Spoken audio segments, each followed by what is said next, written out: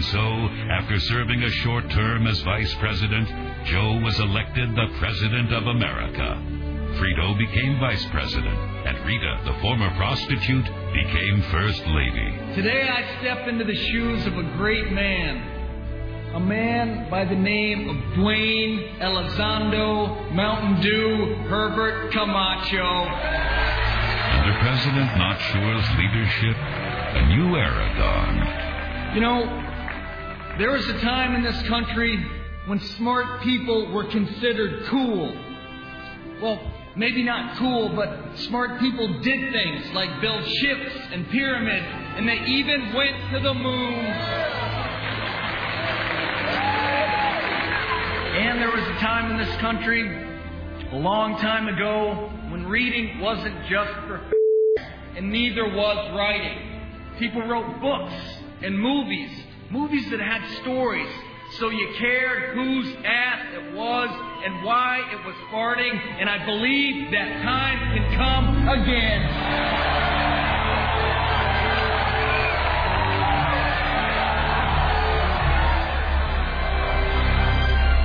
Joe and Rita had 3 children, the 3 smartest kids in the world. Vice President Frito took 8 wives and had a total of 32 kids. 32 of the dumbest kids ever to walk the earth.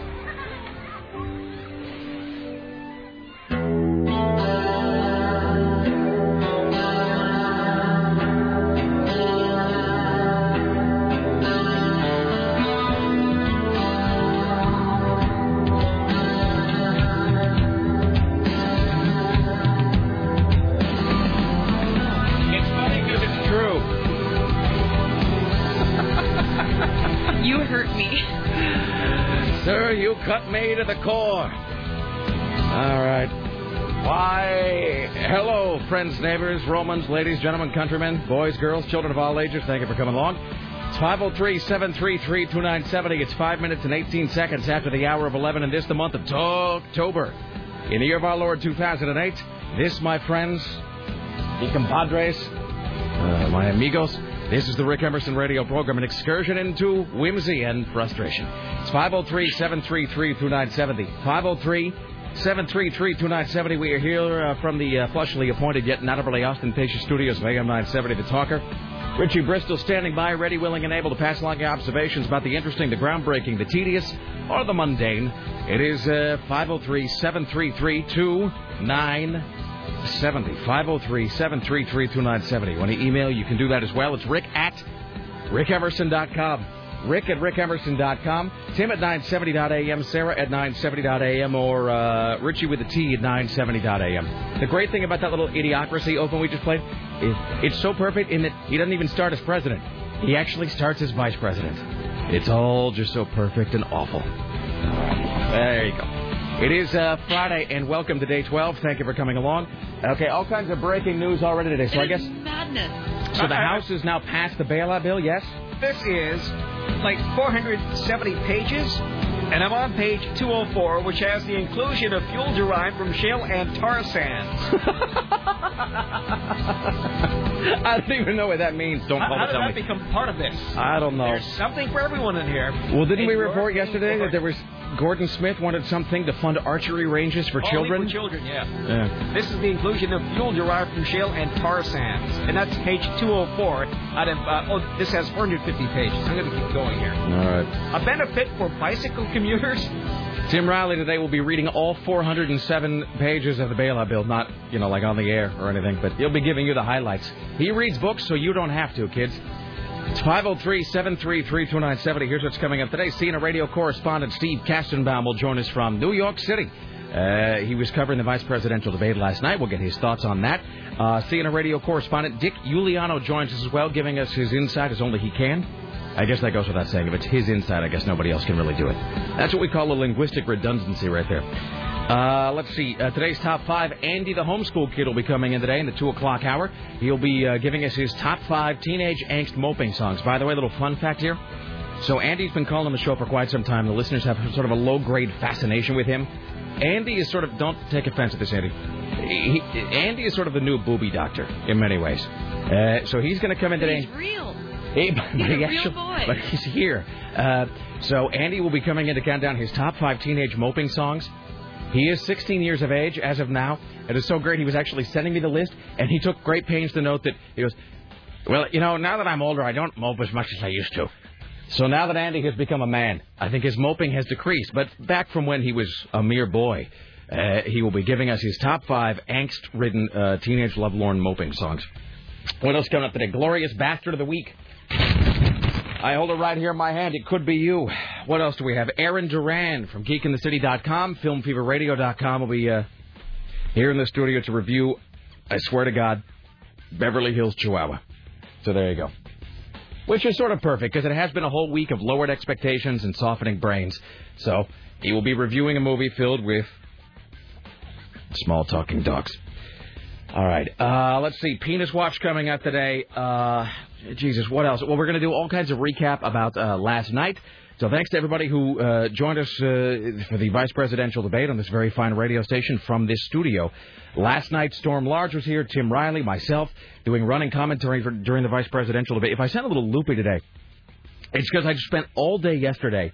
I got home last night at, I don't know, maybe 8:30, because we did the whole debate and we did the wrap-up, and then I actually had to go upstairs to my office, and I hadn't answered a single email. I hadn't shuffled a single piece of paper. I hadn't walked from one office to the other to put something from an inbox into an outbox, something from delivered to non-delivered. I hadn't moved around any scraps of to-do on my desk all day long. So we got done with the debate. I walk up in my office, I'm doing all my stuff. My wife calls me. We talk real briefly about the debate. Then I go home. I went home, and then the dog, the new puppy we have, immediately started destroying something valuable. So I had to, no, bad dog, Philo, bad. And then you realize that you're using English words that the dog doesn't understand, and then it's a whole... Anyway. So then when I went to bed, and I couldn't go to sleep, I just laid awake in bed last night staring at the ceiling and just had the vice presidential debate looping around in my head over and over again for, no readily apparent reason. Wasn't, really thinking about it or pondering on it, ruminating about anything that happened. It was just the face of Joe Biden, the voice of Sarah Palin, and occasionally Roland Martin in his pinstripe suit showing up in my brain going, well, I don't know. I don't know that there was a real clear winner. Look at my suit. It's fantastic. And it was just like this weird melange of CNN images. They were keeping me from sleeping. So, and then I got it this morning, and I came in here and just immediately confronted a mountain of things to do. And here I am now providing entertainment for the people, because it's what we do here, Monday through Friday, 11 to 3, as only we can. Anyway, so I'm a little bit crazy today. Not a whole lot crazy. A little bit crazy. So we will talk about last night's vice presidential debate. Storm and Tim and I did the commentary last night, which is great. I was actually listening back to part of it this morning because Lisa Wood from KUFO was listening to it. A lot of people. It's going to be up as a podcast later on today, by the way. I don't think it's up now because the file it's huge. It's like 80 megs or something. So we got to chop it up, squish it down a little bit, and we'll put it up. So you will be able to listen to last night's vice presidential debate with commentary by Storm, Tim, and myself. Probably a couple hours that'll be up. But I was listening back to it today. And you can tell that for the first 20 minutes or so of last night's debate, we weren't quite sure when to weigh in, when to hold back, what we could talk about. And by about the half-hour mark, though, I think we just sort of F it, and we just started to kind of running our mouths about whatever struck our fancy. And I think it ended up being pretty genius. There were moments, though, when I would look over, and Storm was sort of sitting right here to my right. I would look over, and it's like her fists were just... I expected her to stand up and start punching the television at certain points throughout the evening.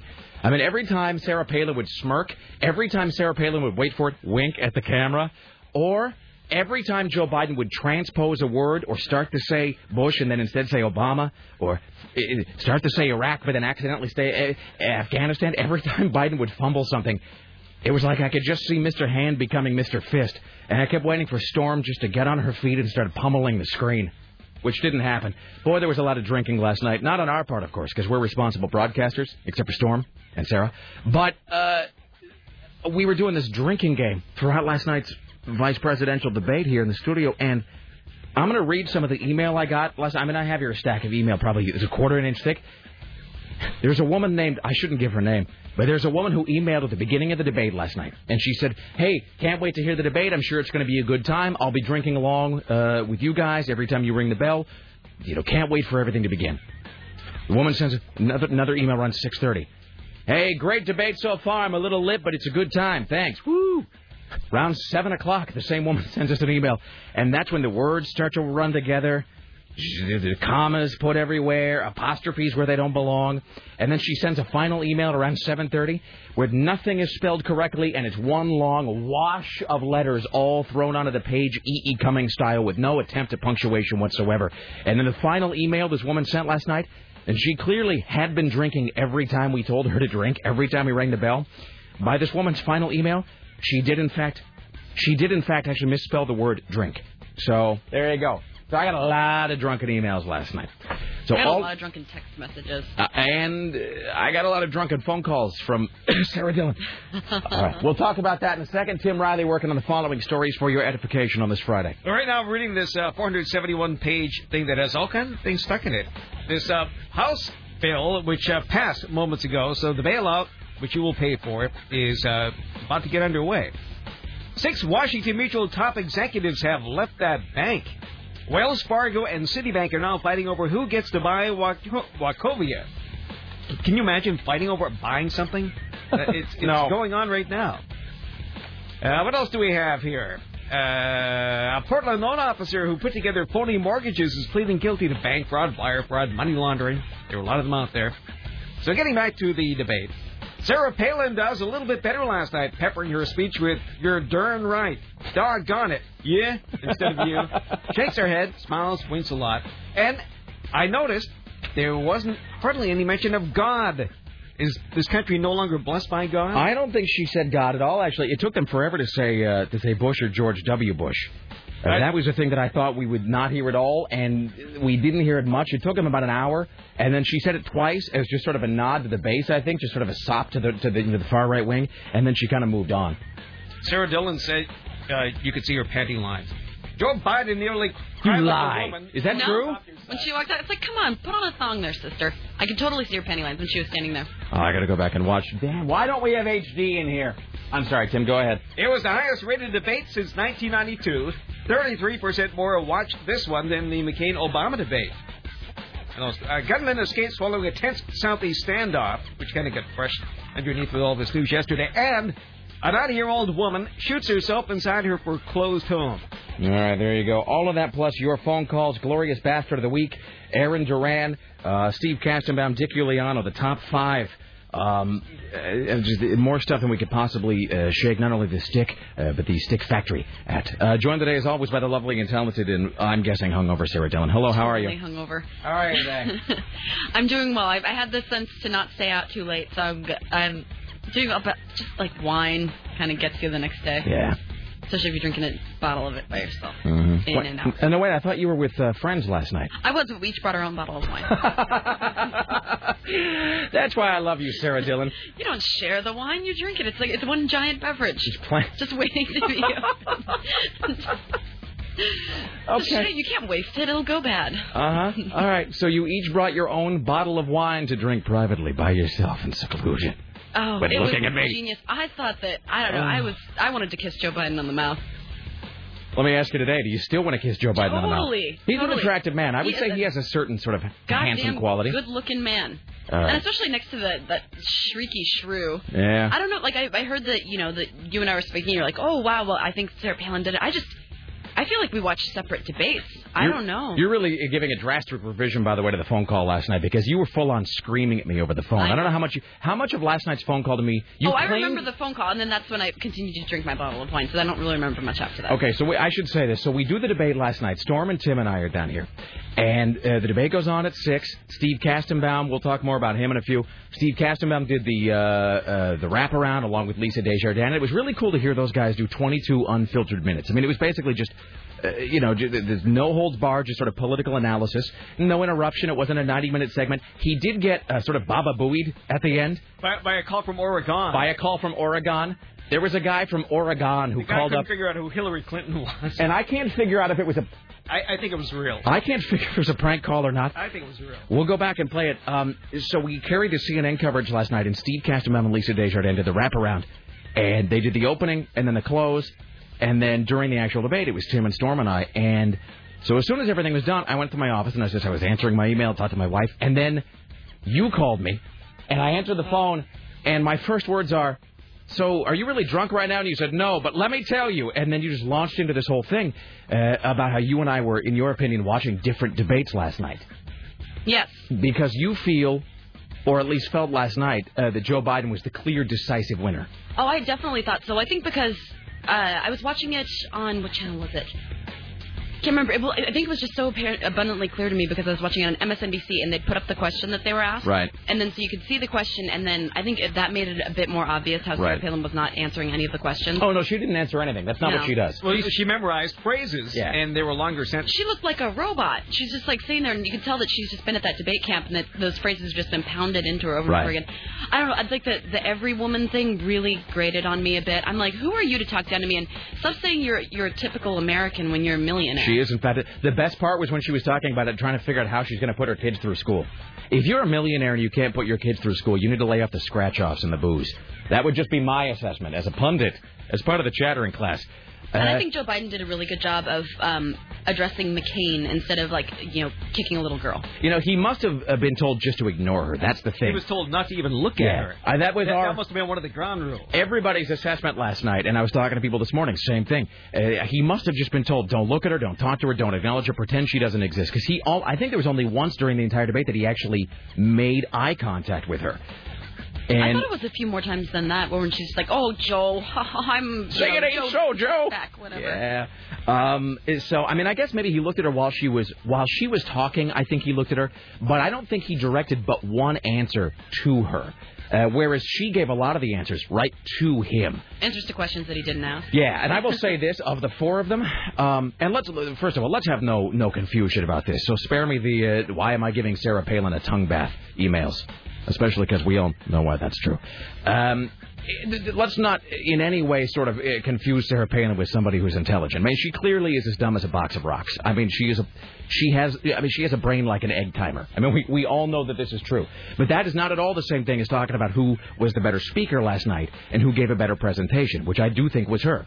I mean, Tim really nailed last night's assessment when he said that it was an inverse of the Obama-McCain debate. Yes. Because if you watch the debate between Barack Obama and John McCain, I think everybody, if you're going to be honest in your analysis of the Barack Obama-John McCain debate that happened 2 weeks ago, or whatever that was, that McCain really won that on points. He had the most content. He had the most knowledge. He seemed to have a grasp of the situation, the specifics. But he just seemed kind of old and tired and cranky and out of touch and a little bit senile. And Barack Obama seemed very vibrant and youthful and full of energy. And Barack Obama had a real flair to him, and he had enthusiasm. And Barack Obama really made you feel something. Mm-hmm. And I don't mean to be all just like hopelessly pie in the sky about it. But when you listen to Barack Obama speak, he kind of got you... Barack Obama kind of made you feel good. He gave you a very strong, positive energy, even though McCain was really the guy who had all the actual knowledge in that debate. Last night, it was exactly the opposite, where Joe Biden was clearly the guy who had the knowledge. He understands the situation. He has a grasp of the specifics. But to me, just seemed really kind of burned out and tired and either disinterested or disengaged or... a little bit intimidated. He was told to hold back. Yeah. I could tell. No, I think it was just restraint. I think that's why. I think he was told. Yeah. Because I think the only reason he seemed downtrodden was the fact because it must have been just so frustrating to him to hear her not to be able to tag her. Oh, don't you know, winky winky. I'm like, oh my god. And if I had to hear her say nuclear one more time, I was about ready to smash Lisa Wood's TV. We were talking about this last night, and I'm of the opinion. 3 times. I think that it was more. No, it was more than that because 5, I think. At one point, Tim and Storm and I last night just had to make a pact that we weren't going to talk about it anymore. We weren't even going to mention it because otherwise that's all you're going to do. And I'm of the opinion that they actually now are throwing that nuclear thing in just to screw with us. They're just sort of doing it intentionally just to jab at the thinking class, the Washington elite. And Lisa's husband's hilarious. His name's Brian. And he was like, I am fully under the impression that I think that Sarah Palin thinks that Barack Obama's name is Barack Obama. Well, she kept saying, and she said Joe O'Biden at one point, that was pretty which was pretty great. But I do think it was a reverse of the last debate. I think Biden was the guy with all the knowledge, but I think Sarah Palin was far and away the better presenter. Well, being elected has nothing to do with knowledge. That's what I'm saying. That's the thing. In America, the Democrats always make their mistakes. In America, it is all about appearance. It is not about... Americans don't care if you're smart. Americans don't care how many words you know. Americans don't care if you know your ass from a hole in the ground. Americans care about how you say it, how you look, if you convey your ideas with kind of a panache. And she does all of that really well. That being said, I'm going to go out on a limb right now, and I very rarely do this kind of a thing. I'm going to make 2 observations right now, and then I'm going to make like 3,000 more observations. And by the way, I will make one other sort of preamble-type statement here. That, at least for the foreseeable future, this is like the last day we're going to have to talk about all this. So today we're going to talk about Sarah Palin and the VP debate, and if you'd rather be hearing about gardening or somewhere, look elsewhere for that, I guess. So today we're going to talk about the VP debate, among other stuff. But we're going to do a lot of recap on that because everybody watched it. Everybody's talking about it. And then next week, we're probably going to have, relatively speaking, kind of a politics-free zone here because there's not a whole lot going on except for the second presidential debate, which we're not going to carry or talk about or whatever. And so it won't be till the week after that we really sort of discuss all this stuff again. So having watched all of this last night, I'm going to say 2 things. One, Sarah Palin, in my opinion, was really the much bigger winner from last night. I'm not saying that she's smart. I'm not saying she knows what she's talking about. Clearly, she is not and does not. But I do think, in terms of speaking to the average undecided idiot, she did far and away the better job. Because can we all agree on something right now? If you are undecided at this point, and they had that room of allegedly... I don't know where you'd find that. But they had a whole room full of people on CNN, and I think on all the networks. Like, my name is Ted, and I'm an undecided from... First of all, I think if you're undecided, you're either lying because you want to get on television and have attention paid to you, or you're just deeply stupid. And I'm not talking about being apathetic. All right, there's a difference. If you're Seamus, if you're apathetic and you just don't care, you don't think it makes any difference, you're just like, F them all, that's one thing. I'm not talking about apathy. If you are undecided, like you're looking at Sarah Palin or Joe Biden and you go, I just can't tell who's the smarter one. They both seem so smart. I can't make up my mind.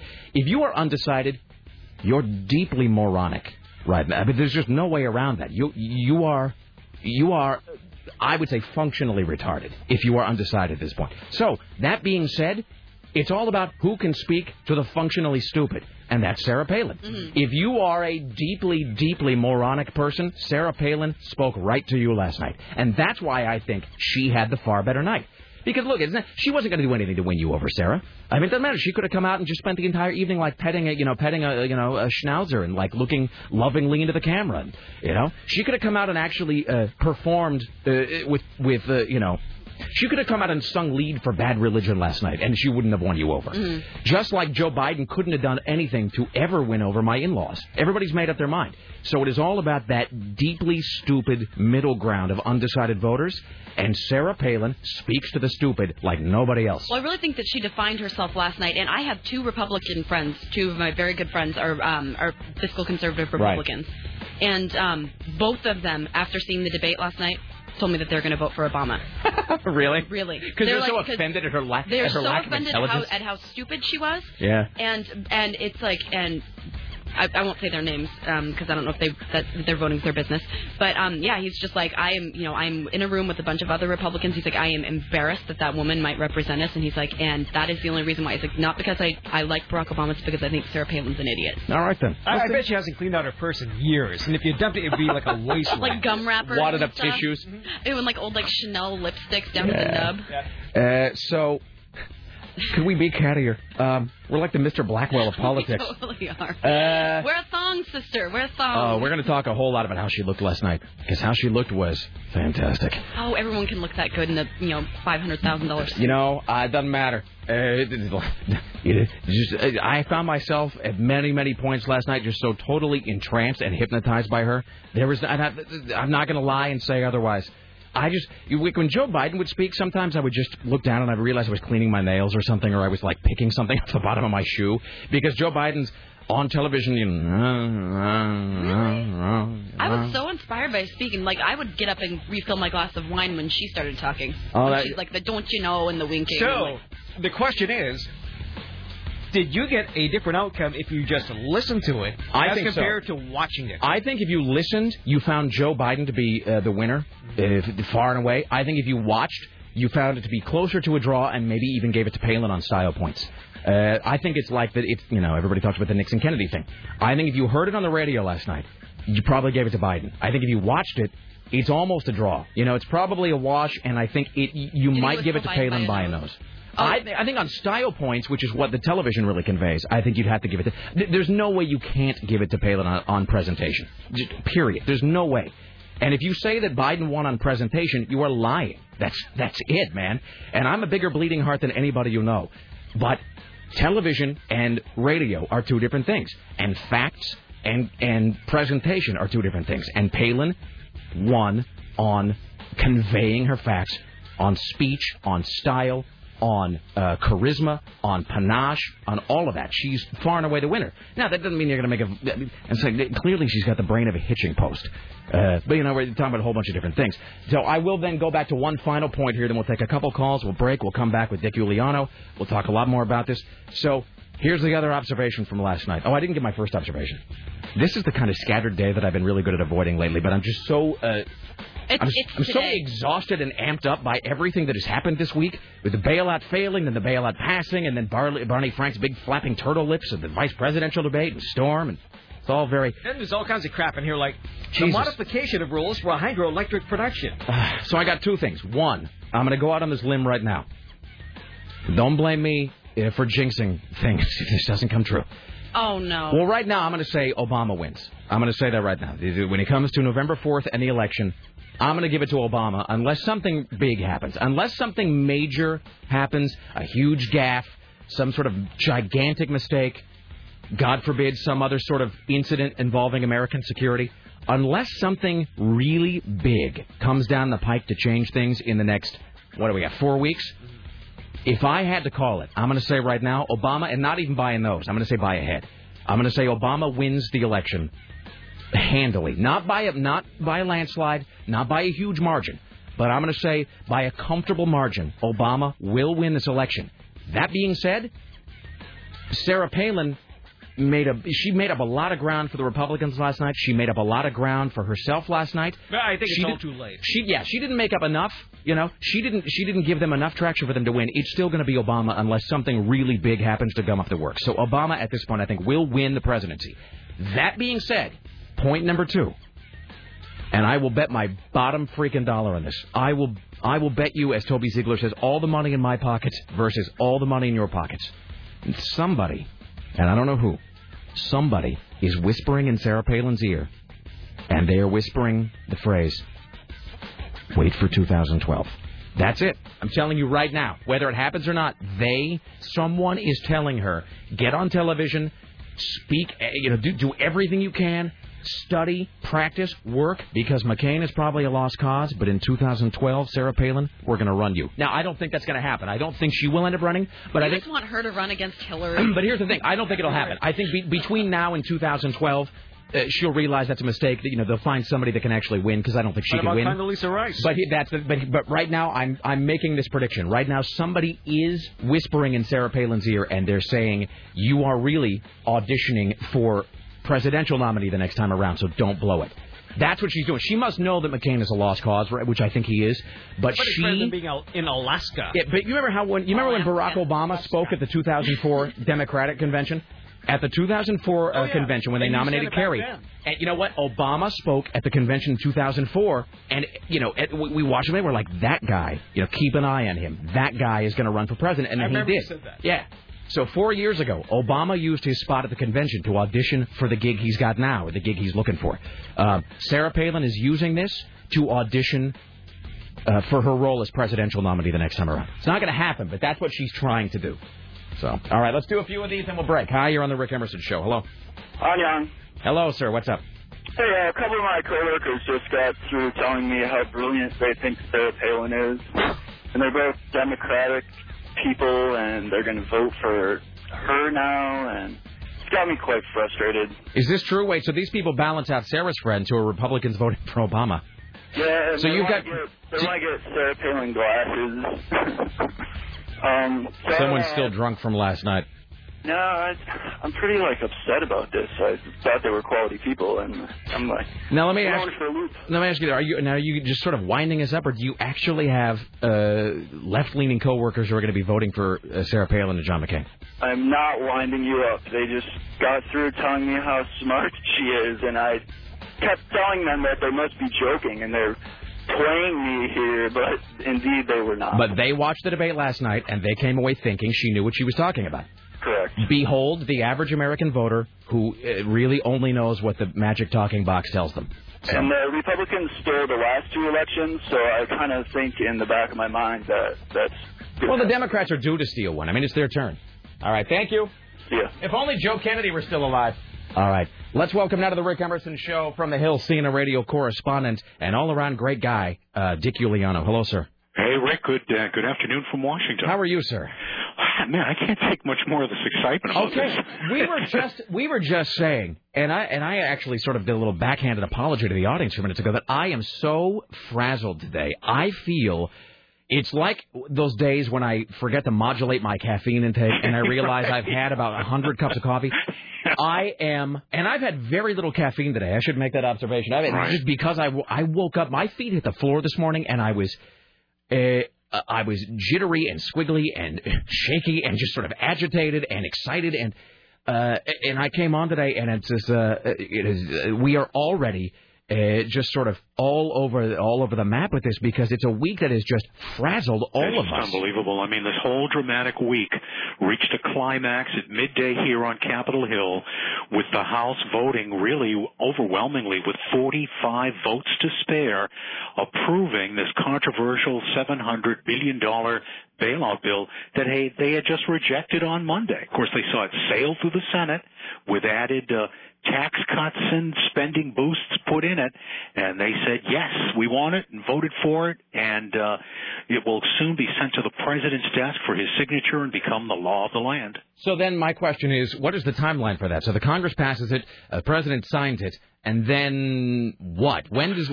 that happen? When does it sort of kick in, and when does the average American sort of see any kind of a result from that, if you can speak to that? Okay, well, on those 2 scores, I think if President Bush could sign this thing tonight, he would. That's how desperately he wants this. However, the process is, at the risk of boring you, it's called the bill has to be enrolled. And what that means is they have to look it over, make sure everything's right. The leaders of the Senate and the House have to sign it. They print it on parchment paper, and then they send it to the White House, and that's when President Bush signs it. That usually takes at least a day. If they could be really lickety-split fast about it, maybe they could get it to him tomorrow, but I would suspect it'll take maybe a little bit longer than that. Then the results, that's a more of a $64,000 question, because you have to remember the Treasury Secretary and the Chairman of the Federal Reserve offered no guarantees here. They said that we need to do this. If we don't do this, the economy is going to run off the tracks, but we're not really sure it's going to work. This whole thing has been... Let me ask you this question, because this whole thing has just been one big back and forth act, and is it, in your estimation, just your read on things, has the tone of the American people changed on this? In other words, does the American sort of mindset still oppose this? Yes, I think so. And politicians will just realize that, economically speaking, they had to do it, and are they already sort of bracing for a backlash this fall about that? Those are great questions. Number one, I think some members of Congress will lose their jobs over this. Absolutely. I think the American people largely still oppose this bailout, but some lawmakers say that the angry emails and phone calls did tail off after the stock market lost 780 points on Monday. So some people, sort of saw the light of day, I guess you'd say, and did sort of switch over to the bill. But I think there's still opposition to the bill. And there was another part that you asked me? Well, it was sort of whether they anticipate any sort of a backlash. I think that definitely some of them in their floor speeches said that they expected to lose their jobs over it. Oh, the other thing. Look, if you corner some of these lawmakers and put a drink in their hand, they will tell you that they don't always vote the way the voters back home want them to vote.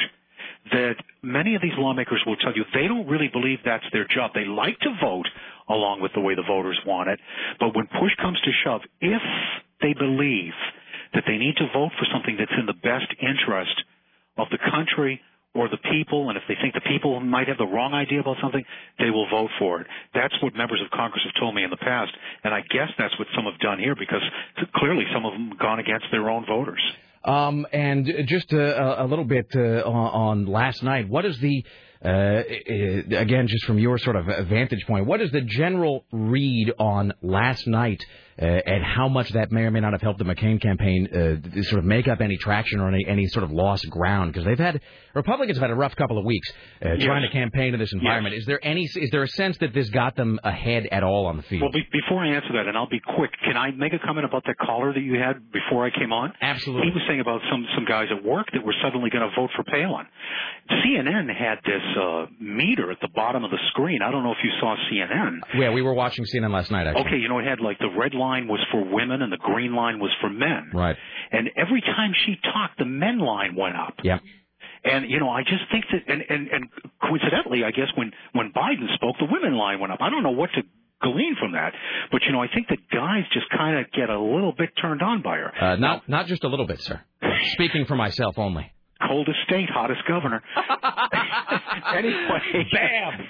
Anyway, I think what analysts are saying about that is she probably helped herself. Whether she really advanced the ticket sort of remains to be seen. Biden really put on the debate of his life. I've seen him in a number of debates over the years. He was never better, I think, than he was last night. He was extremely articulate, very good on the issue.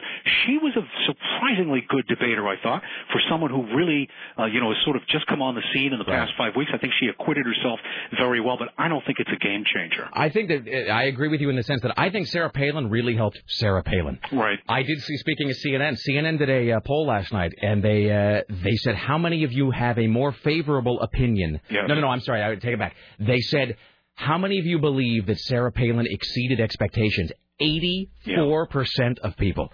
And granted, you can say that's because everybody expected her to fall on her face, maybe literally or figuratively. But also she got a bump in the favorable opinion. She got a bump in the understands my problems poll. All of that stuff. I don't think that's going to help McCain in the overall. I think that the game is the game today is the game last week. I do think that it has helped Sarah Palin immeasurably, and I'm not saying this will happen. I don't know if you heard me make this observation, but I would be astounded if some Ed Rollins type, is not whispering in her ear 2012. Yeah, no, I think she has a future on the national scene. I think one of the things that people like about her is she's kind of an outsider. I think people have really had their fill of these folks in Washington and the way things have gone, certainly the past 8 years, and they like the idea of somebody coming from the outside. And, there is a tradition of that in this country. There were some great leaders who weren't really insiders who rose to the occasion. Coming to mind, I don't want to go back too far, but Andy Jackson, one of the 19th century's great leaders. Right. More recently, Harry Truman, who, was a haberdasher in Independence, Missouri, and a little time in the Senate before he rose to it. So, there is that sort of, coming up from the people element to it all. All right, my friend. I know you got a busy, crazy day, as do we all. So thank you for having me. Enjoy the blur that is this afternoon. See you. There you go. Dick Uliano, coldest state, hottest governor. Dick Uliano said that. I think that was the tagline when she was on the cover of Vogue. Really? All right. I'm burning off. Have you seen her on the cover of Vogue? No. That picture? No. She looks kind of freaky. I'm burning off all my excess energy. I think I'm grounding myself a little bit here. I had to eat my lunch this morning at 10 a.m. because I was so stressed and, crazed about last night and, hungover and, okay. Me too. I need to eat something and get something in my stomach. And, I got to tell you, I never eat breakfast. I don't eat breakfast. I typically wait, and then I eat right after the show. I eat lunch, and I eat dinner. I don't usually eat in the morning. This morning, I got up. Not only did I eat, I ate a lot. I had, I put a lot of calories in myself this morning, trying to sort of even out this manic energy that I've got. And we are just, I think, at the tail end of a long week that is at the tail end of a long 4 weeks or so. And I don't mean to keep going back to this point, but just the last, 10, 12 days with just this, I don't even really understand the economic thing, but it's not even about that. It's about an energy. There is just that energy and that weird, crazy tension in the air. And then all leading up to last night and, and then this morning, all of it is just the recap of it. And again, I'm looking at my email. I'm getting probably 30 emails every 2 or 3 minutes about last night, and phone calls as well. Let's do some of these. We'll talk to Steve Kastenbaum. Tim Riley coming up later on. Aaron Duran, Andy the homeschool kid. Hi, you're on the Rick Emerson Show. Hello. Yes, hi, Rick. What's up? I got to tell you, I think the winner of the debate last night were the Republican advisors.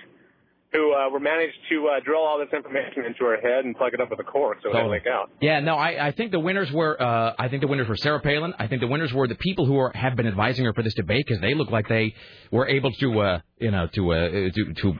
how can I find a radio-friendly way to say this? To polish something that doesn't really seem like it could be polished. Right. What else? And frankly, I think the winners last night. Let me go to an email here. A listener says the real winner last night, Rick, people who like to drink, because she said energy like 1,000 times. That was one of our drinking game terms. She said leadership many times, and then the Main Street Wall Street thing. They must have said Main Street, Wall Street, 40 times in the first 20 minutes of the debate. That we were playing that little debate drinking sound last night. Let's see if I can find it. It's it was the ting. It was a champagne glass ting. Let's see, where did it go? It was right there. We must have played that 500 times last night. And if you look at the email I was getting during the debate, it all started off really lucid and well spelled. And then by the end, it was all just random consonants and syllables, like they were just sort of pounding their fists on the keyboard. So I'm with you on all points, sir. Can I give you my best conspiracy theory, a la Clyde Lewis? Absolutely. Between now and Election Day, expect Osama bin Laden's head to come rolling out on a silver platter and Republicans taking credit for it. Oh, now you're just giving us one more thing to worry about. Thanks so much. All right. Thank you. All right. What is the deal with that, Sarah? Did you see that email? So Richie just wrote to Tyler and asked him if we'd be able to speak with Lisa. So like 1:15? All right, that works. Okay. Fantastic. Let's welcome now to the Rick Emerson Show from New York City, CNN radio correspondent Steve Katzenbaum. Yeah, it's just so to add to the craziness, Lisa apparently just stepped off a plane. Now she'll be talking to us later on today. Hello, Steve. How are you? I'm doing good. Boy, that last caller going out on a limb with that prediction. The response today has, people are just sort of, it's like they're rappelling down the walls of the studio and kicking in the windows to comment on last night's debate. That is how much it sort of has got everybody kind of cranked up. So you, first of all, a great job on the wraparound coverage last night. Hey, thanks a lot. One of your listeners of the station actually called into the post-debate wrap-up show. Yeah, we were here. It was Tim Riley and then our friend Storm Large and myself. We were doing actually running commentary during the debate itself, sort of Mystery Science Theater 3000 style. So we had you guys at the beginning, then the debate, and we were there during the debate, and then we had you guys again at the end. I have to say two things. One, the first call you took was from a guy in Portland, Oregon, a guy named, now I forget his name. I forget the caller's name, but he was almost certainly a listener of our station. So hello, howdy, thanks. And then the final call you took last night was from a guy. First of all, you did in fact call it Oregon.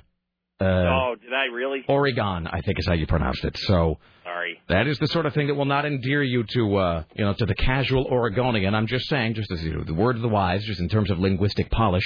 I will keep it in mind. Secondly, and I hate to bring this back up, but did you feel with that call you took last night after the debate from an Oregon listener, did you feel like you were being Baba Booeyed? I was waiting for it, yeah. Because he kept going, that woman who was running before was Bill Clinton's wife, whatever her name is. That woman married to Bill Clinton. And Tim and I were kind of looking at each other, waiting for the guy to go, and a penis, goodbye, and hang up. So I was waiting for it. But we have very good call screeners in Atlanta. Yeah. So I'm confident. All right, general read on last night, winner, loser, either in terms of the campaigns or in terms of the specific debaters last night. Well, I think both candidates went out there and did what they needed to do.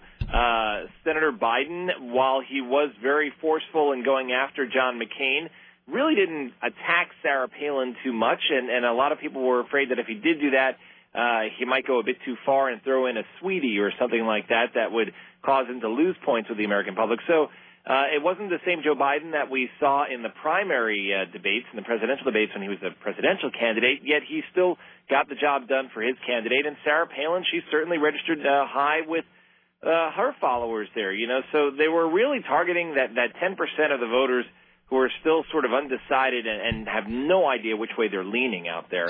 Some put that figure a little higher than 10%. But so the question is, who did they sway? Did they sway anybody, or did, as most vice presidential debates do, did it not matter last night at all? Anecdotally, and this is just anecdotally speaking, Sarah Dillon has two conservative friends who, after last night's debate, said they were so horrified by, and this is their observation, not mine. After what they, although it is mine, what they said was Sarah Palin's obvious lack of intellect on certain issues, that they said that they were just horrified and they were actually going to be voting for Obama. That said, just about 5 minutes ago, we took a call from a guy who has sort of the bizarro world version of that. He actually has some left-leaning coworkers who said that they had been going to vote for Obama and Biden. They saw Sarah Palin last night, and they thought that she was very sort of authoritative and forceful, and they like that, and they're going to vote for McCain and Palin. So there really is. I still think at this point, and this is just my assessment only. At this point, I do believe that unless something major happens, Obama will be the victor this fall. That is my read on it only. That being said, Sarah Palin made great leaps for her own career and her own future. And I would not be surprised if somebody even now is printing up Sarah Palin 2012 bumper stickers. Generally speaking, the critiques of last night's debate go as follows. Joe Biden was heavy on facts, and Sarah Palin was heavy on platitudes, but they all reached the audience they were intending to reach. Right. And Sarah Palin had all that folksy, you betcha, and gosh darn it, and hockey mom and Joe's six-pack. And she actually said, say it ain't so, Joe, which we should have seen coming. I shouldn't even been surprised by that. We should have known that was going to happen. We should have. And also the thing that our own Jeannie Mose pointed out and some other people did were the winks. Yeah. Some people seem to have been put off by Sarah Palin's winking at the camera and nodding the head. I actually have to tell you. Now, see, I don't know. I must have blinked at the time she was winking, because I have to tell you, Sarah Dillon called me last night, and Sarah and I were having a little bit of a back and forth about the debate and who we thought won and whatever. But Sarah said, I couldn't take her winking, and I think I actually must have missed it every time she did that. I don't think I saw it. I thought it happened about 3 or 4 times, but some people were put off by that, and others saw her debate style falling in line with, in their minds, a great Republican, Ronald Reagan, and they were comparing her style as she went after Biden to that of Ronald Reagan. I'm sorry, go ahead. I was going to say, it really just sort of depends on where you fall along the political spectrum, I will also say this, that we've heard already today a huge difference between people who listen to it on radio and people who watch it on TV, just like the old Nixon-Kennedy debate. And, of course, we were carrying it here on the air, and, a lot of folks listened to it here. And then some people were watching it on TV. We had some people who actually watched it on TV and then went back to, and had recorded our commentary and listened to that. And it is interesting that, just as in the 60s, the folks who heard it only on the radio thought that Biden really carried the night. People who watched it on television gave much higher points to Sarah Palin. Even if they didn't think she won, they thought she did a much better job. And that, again, goes back to the fact that America does respond, in both good ways and bad, to people that can convey maybe not as much substance, but they can do it with, a wink and a smile and a nod. Bill Clinton was good at that. Because let's not have any illusions about this. Bill Clinton often was saying nothing at all. Bill Clinton's speeches were quite frequently just full of a whole lot of weird, like, Tony Robbins meets Dr. Phil meets Oprah meets Hallmark card meets Jack Handy's deep thoughts platitudes. But because he said it in just the right way, you felt that Bill Clinton was speaking right to you and empathized with you. And Ronald Reagan had that same ability. Sarah Palin doesn't have it to the same degree as either of those guys, but she does have a way of very forcefully, and I would say very sort of smartly, not to be confused with being smart, but smartly getting those points across. And that does resonate with TV viewers. There's no getting around that. Absolutely. Some people would call it smartly, and others, her detractors, would call it smarmy. Well, I would say it's both, actually. I would say she's equal parts sort of good and awful. I mean, she really is, and for all the same reasons. The same things that make Sarah Palin, I think, effective on television when she's giving speeches are the same things that make me want to peel off my own skin with a fish scaler. So, yeah. All right, my friend. I know you like everybody there. You all got a busy day, so I'm going to let you go. We will probably talk to you next week. Have a good weekend, sir. Thanks a lot. All right, there you go. Steve Kastenbaum. Oh. Yeah, this guy who called poor Steve last night. First of all, Steve didn't do himself any favor. We're going to take a call from Oregon. And then he takes this caller, and the caller, whose name was like Lamont, I think, said, Steve, I want to talk about the debate. I think that the caller lost his thread almost immediately. But then at the end, Tim and Storm and Sarah and I were looking at each other because I think that it was a prank call. I'll have to play it back later. And the caller kept going, and so that woman who was running before, that woman who was, I can't remember her name, she was, who was that woman married to Bill Clinton? So they're trying to get her to say... Let's see if I can find it really quickly. We'll play it and we'll take a break, and we will come back. More of your calls all day today about the vice presidential debate last night. We're going to have Andy, the homeschool kid, in later for his top 5. Aaron Duran will be here. Tim Riley from the Ministry of Truth. Glorious Bastard of the Week. All of that. Let's see. Last night, Thursday the 2nd. So that would have been about, what, 7:52 or so. All right, let's see if I can... Am I up over there? We want to know what you... A very exciting debate. I think this is the guy. In-depth. We've had... as Chris makes John McCain the bad... Same-sex couples, the same... McCain voted against... Kind of the average ordinary gal, which... Buoy.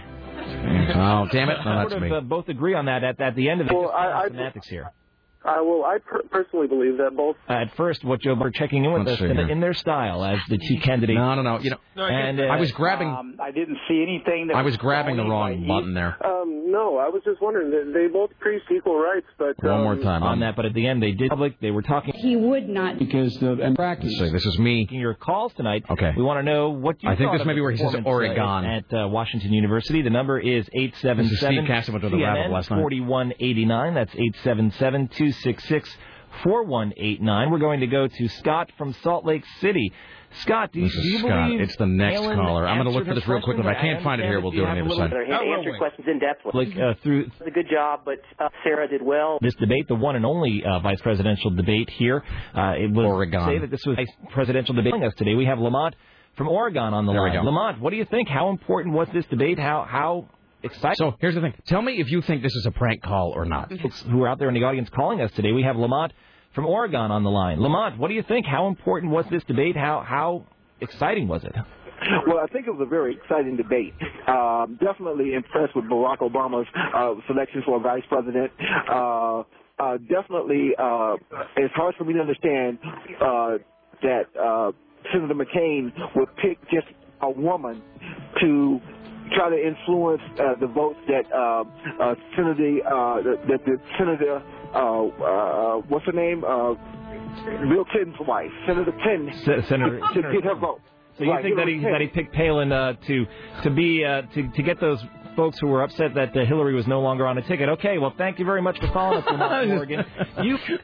So what do we think? Prank call or not? Listening back today, I think it was a real call. I think it's real. Yeah. All right. The average American voter, ladies and gentlemen. But on the way home, I was listening to public radio's coverage, and they had tons of women who were just like that. Really? Calling up saying, I don't think it's that important that she's knowledgeable and knows anything about the job. I just kind of like her because she's another woman. Because she has... Wait. She's a woman, and I'm a woman, and I had 5 children. She has 5. All right. So if anybody wonders why I think Sarah Palin was effective speaking to a certain kind of voter last night... She's a woman, and I'm a woman, and I had 5 children. She has 5. It is because people are stupid. Mm-hmm. All right, we'll take a break. Back after this. Tim Riley at the Ministry of Truth. If you're on hold, hang on. We'll get to your phone calls around the corner. All calls taken within 10 minutes today, ladies and gentlemen. Later on, Aaron Duran, Andy the homeschool kid, and so forth. Stay there. It's the Rick Emerson radio program on AM 970. Don't go anywhere.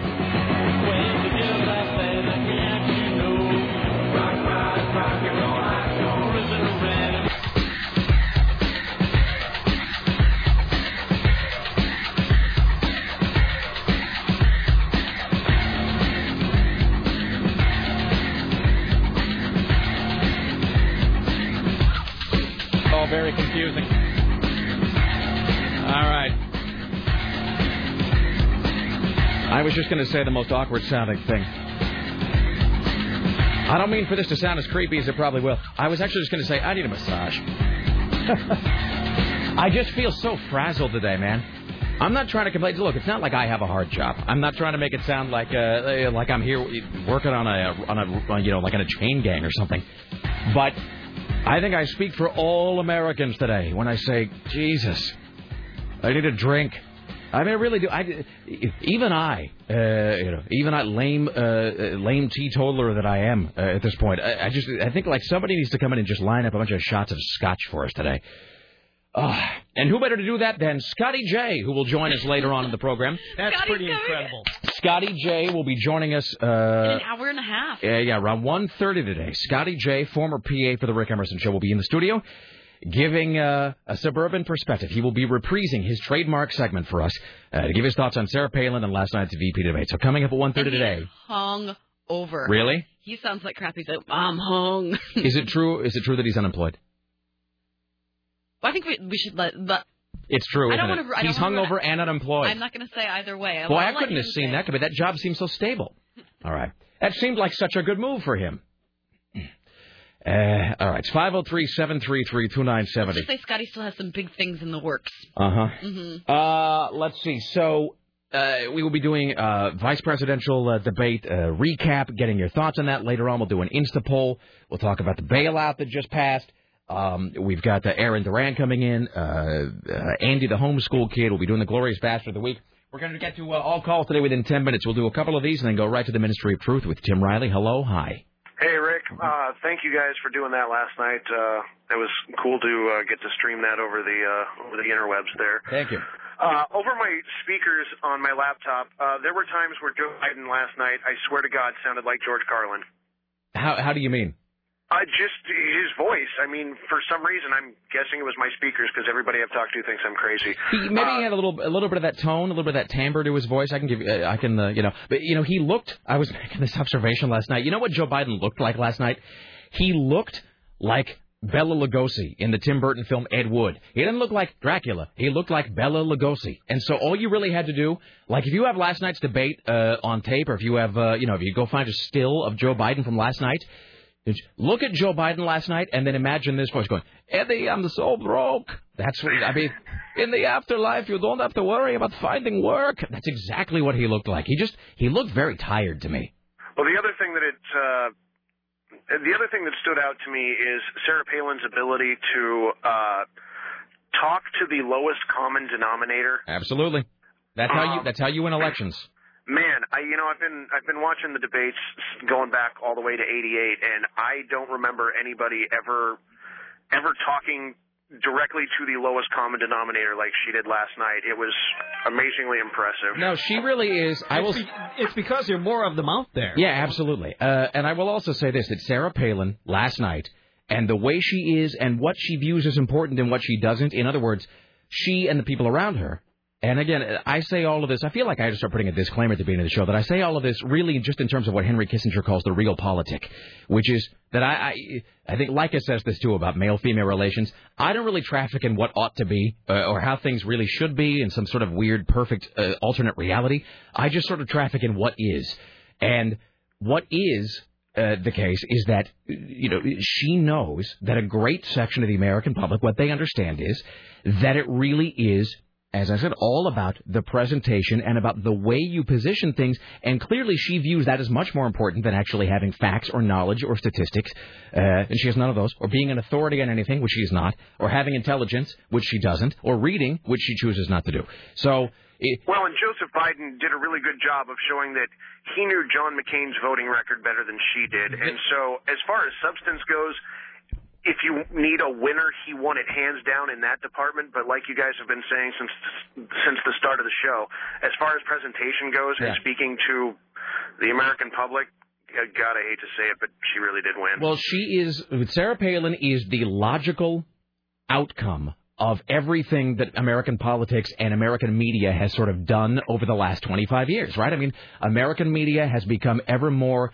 enmeshed with and inseparable from the political system, and so everything becomes a shorter and shorter soundbite, a brighter and shinier object, and faster cuts and less substance. And so she is she is not the final evolution, but she is the latest evolution of that. She's the T-1000 to Joe Biden's T-100 or T-5 or whatever it is that Schwarzenegger was. Well, I really hope you guys are incorrect about her running in 2012, because really at that point she's the next step towards idiocracy. I'm with you, sir. All right. Thank you. It's got electrolytes. All right, there you go. You're listening to KCMD Portland. One more, then we'll begin the news proper here. Hi, you're on the Rick Emerson Show. Hi. What's up? Well, I got to say hi to my best friend that was just the previous caller first. That's weird. All right, Go ahead. What happens if she gets president in office? How do you help run a country on maternity leave? Well, I got to say, how do you run a country with 5 kids anyway? So that as well. Look, she's Can we just say? She's clearly not up to the job now. What are you going to do? Make her less up to the... She's not up to the job at all. She has 0 qualifications, and there's really no way to go below that. She cannot possibly become less qualified for the job. She could have 10 kids. Doesn't matter. What are you going to do? Now, the 10 kids, that might make her overmatched and stupid. I mean, we are at that point, sir. We're at the baseline with her. Yeah, and that kind of brings my second point is the Republicans knew full well what they were doing. They knew she was completely unqualified, and that's what they want so that they can have a little talking head puppet that, whatever they want to make her do, they can make her do. Well, you don't want something that thinks for itself. That's just dangerous. No. They knew that she would be able to, just like Mitch said, speak to the lowest common denominator, and those are the people that are going to help. God forbid they win, and then they'll be able to do whatever they want with her. That's what I'm saying. All she needs now is to run in 2012 with Jesse Ventura. That's it, man. Game over. Thank you. All right, ladies and gentlemen, we'll get more of your calls in a moment. At the Ministry of Truth, Tim Riley. It's time for the Rick Emerson Show's new news hour, only on AM 970, The Talker. And now, from the Ministry of Truth, this is Tim Riley. Fish pedicures may be a thing of the past at a unique Washington establishment. The owner of a Kent salon that offered fish pedicures is asking the state to reconsider the decision that declares that illegal. The state licensing department says letting little tiny fish nibble off dead skin is unsanitary. The owner of the boutique Tayet Boo, a Peridot nail salon, said the customer's feet were washed before and after each procedure, and the water was changed every time. The dead skin was empty. They did this on the Mike O'Mara show. They actually had a guy, I think it was in the studio, where they had somebody who runs one of these salons bring in a tank full of these fish. And I think it was Mike O'Mara just put his feet in the tank, and like some sort of living, breathing, scaly ped egg, the fish just went right to work on his calluses. Apparently they're fine. Mm-hmm. The service started 3 weeks ago at the salon, believed to be the only one in the Northwest that offered a fish procedure popular in some Asian countries. It costs $30 to have your toes tickled for 15 minutes. The state licensing department canceled the pedicures because the fish cannot be sanitized. That was me just hitting my head into the microphone. That's creepy. All right, I'm sorry. Not the head hitting, but the fish tickling. I really have no sense of equilibrium today, either physically or mentally. Hi, you're on the Rick Emerson Show. Hello. Yeah, hi, Rick. 2 quick things. One is I know the guy who called on CNN after the debate. He's actually a really bright guy. He's got like a master's in writing. This is the guy who couldn't remember. She just kept calling Hillary Bill Clinton's wife? Yeah, I went to school with him. I immediately recognized his name and voice. He just has that kind of halting type of speech, and I think he just fumbled. Maybe he got nervous, but he's really a smart guy, and I just wanted to defend him because he's not a moron. Also, you love hybrid fruits. Have you tried a grapple or a grapple? It's an apple that smells and tastes like Welch's grape jelly. Where can I get this? I got them at Fred Meyer. All right. They were selling them last year. All right, I will look at it. Yeah, I love the hybrid fruit, mystery fruit. Have you seen that thing? It's a half apple, half pear. Yes, I have. And there's no tricky name. They just call it a pear apple. But I bought some for Laura, and it's so weird. It is shaped like an apple. In other words, it's basically like a baseball. It's round, but it has the color and consistency of a pear when you bite into it. And then the taste is half pear, half apple. It's the weirdest thing. Oh, I don't like that. Oh, man. Yeah, it's like the produce section of Dr. Moreau. All right, no way. I can do a better joke. It's the orchard of Dr. Moreau. There you go. Thank you. Thanks, man. Bye. Hi, you're on the Rick Emerson Show. Hello. Hello, everyone. This is Benjamin. Hello, sir. Hi. I've got a question for Mr. Tim Riley. Yes. Hey, last night I was on my way to my Aikido class, and it looked like Portland cops had blocked off like a square mile of southeast from Powell to Division and from about like 111th to, 105th or something like that. This was the gunman who escaped a tense standoff. It was a 4-hour standoff last night. Please do tell. Thank you for asking. Cops blanketed the area near 120th and Powell after the incident started with a domestic violence call yesterday afternoon. A lady calls 911, tells dispatchers the suspect, Eddie John Anthony Lewis, fired a gun at a female companion as she tried to drive off. Lewis takes off on foot. Police activate the CERT response. Officers searched the neighborhood for several hours. They came up empty. Neighbors were on high alert as police combed the area. It was pretty bad. This used to be a good neighborhood around Powell, like in the 1920s. Lewis is described as 5'8", medium build, last seen wearing a gray hooded sweatshirt and gray pants. The woman they reportedly fired at is okay. Nobody else was hurt. When caught, police said that Lewis will face assault and domestic violence charges. There you go, sir. You ask a question, Tim Riley has the answer for you. Tim Riley is my guy. All right. Thank you, sir. Remember that. All right. There you go. All right. Tim Riley at the Ministry of Truth. So we have to decide where we want to go next. What do you want to talk about? This bill that the House passed or more? Well, let's do the bill because that's kind of the more breaking news this morning, and then we'll go back and we'll do more recap on last night's debate and more calls about that. Well, Governor Schwarzenegger says he's very happy that the House passed his $700 billion bailout bill, but wants to remind everyone that California may have to put its hand out for a loan next. Try it again. Governor Schwarzenegger says they'll need a loan next. Because of that vote, California is not out of the woods yet, and it will be difficult, so that we will be going through challenges in the future. I want to do top 5 words that sound great when spoken by Arnold Schwarzenegger, like California. Hasn't he lived here for like 50 years now? Yes. I'm calling it right now. That's a fake accent at this point. No, it isn't. Because... Oh, but you're all strangely No! That was like a really disproportionately angry response just now. Well, I think everyone expects... Shut your mouth, Rick. Everyone expects everyone who moves to California to get that, like, surfer accent. Well, no matter where you are, if you leave the place too late in life and live in several different places, you still have your original accent. Is that true? That is true. All right. Hey, speaking of accents, here's a little note I made to myself last night at 9:22 p.m.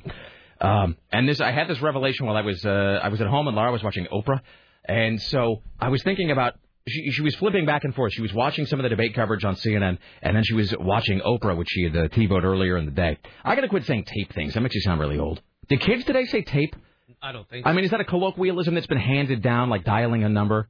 Because I hear kids, actually teenagers, still say they're going to dial a number, which you don't do. No. So I wonder if taping is leaving its original definition and becoming a generic term for recording, or if it's a thing I have to expunge from my vocabulary lest I look old.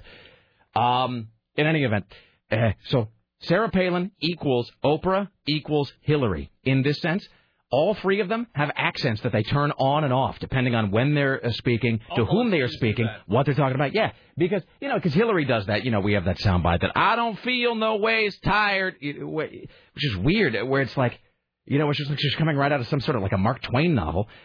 Oprah does that thing, too. Oprah is, I believe, from South Carolina, and Oprah has worked, like Stephen Colbert, very, very hard to lose that South Carolina accent. And Oprah has a very neutral accent at this point, but occasionally when it's just folks, when Oprah's just talking sister to sister, sometimes she will turn on that Southern accent, and I think she, because it makes her more colloquial, makes her more just like the average American. Sarah Palin does that, except she turns on that stupid, like that Fargo accent. Alaska. Yeah, she has a weirdly stilted way of saying some words too, where she talks a little bit. It's like that Bob Woodward thing where she has to pronounce each syllable separately, which is it's weird. It's like the words are sort of being put together in her head on one of those court stenographer typewriters or something. But that accent comes and goes, and when she's talking seriously, like when she's talking about Iran, or when she's talking about war in any way, or securing our borders, the accent goes away. She starts talking about this weird kitchen table around which everybody supposedly I guess the kitchen table is like the new water cooler. Can I tell you, I've never once stood next to a water cooler and talked about anything with anyone. That doesn't happen. I think that's false. I've seen a picture on the wall that says otherwise. Me too. I saw him talking to I think this is a lie. I was going to say, really, that's only when we're talking about all things Mandalorian. But just like me, Laura and I don't sit around the kitchen table and discuss, how are we going to pay for this this dog neutering we have to get done. I just don't know. So I think the kitchen table discussion is a thing that now only exists in a sort of theoretical sense, like the guy at the party who puts the lampshade on his head. Doesn't really exist in the real world anymore. But whenever she's talking about any sort of like kitchen table issues, that's when she starts putting on the just ordinary people accent. Let's see, what else do I have here? Great moment from last night. Well, several great moments. Storm only had to be bleeped once, by the way. And that was when she referred to the Republicans being in a state of excitement over last night's debate and how it went. And she referred to a type of a male essence. Put it that way. Like Aqua Velva? Exactly like that, Tim. So I had to bleep that. There were some great moments last night, like when Sarah Palin kept using the words drilling and oil back to back, which I was quite fond of. Also, when Sarah Palin said, and I would give anything to have this soundbite, I didn't bother to pull it. Did anybody catch this last night when Sarah Palin said, John McCain already tapped me? Oh, yeah. That was like so great. I can't believe that no one else is talking about that line today. I can't find that line anywhere. Like about 10 minutes from the end, she said it. She said, well, John McCain already tapped me. And I about fell out of my chair. It was the best thing ever. Also this, Tim Riley last night, if you were listening to our debate commentary, which you really ought to have been, Tim Riley last night said, Sarah Palin has her hand on the base. What else do we have here? Let's see, other notes from last night. Sarah Dillon calling me and saying, Rick, for the sake of the country, we have to begin the propaganda. We have to pretend the Democrats won last night. We have a duty. These are your quotes. I wrote these down. And I fully do believe the Democrats did win, but even if they didn't, we have to lie and say they did. Absolutely. We gotta beat them at their own game. All right. No, fair enough. Yeah, so Sarah, by the way, Sarah is even no matter what happens, we are, I think, going to just begin spinning propaganda the Democrats won. Absolutely. I was like, Sarah Palin get up there and list all these things and talk about how, I don't know, whatever, like duck hunting or whatever she does, and she can do that, so why can't we, say that the Democrats are in charge? Also, 90% of the American public thought that they won. Also, from this day forward, this program is going to start targeting Joe 40-ounce. That is going to be our new target demographic. Joe Six-Pack, last week's news. The Rick Emerson Show is all about talking to Joe 40-ounce from this moment forward. Here's Tim Riley. Well, that's what people buy when they go to Costco. That's what I'm saying. I mean, why? I mean, really, what? Skip the Medibank. Go right to the bottom of the page. Joe St. Ives. That's who we're speaking to. Here is Tim Riley. Look at this one here, but here we go right now. Who did the best job in the debate? 51% said Senator Biden did the best job in the debate. 36% graded Governor Palin as doing the best job. CNN results right there. If you're scoring who is the winner by that poll, you would say Senator Biden. Here's another key question. Did Senator Biden do better or worse than you expected? 64% said Senator Biden did better. Now listen to this. 14% said he was worse than they expected. 20% said he was about the same as they expected. Here's an interesting question here. What about Governor Palin? Did she do better or worse than you expected? 84% of the people watching the debate said that she did better than they expected. 84%. 7% said she did worse.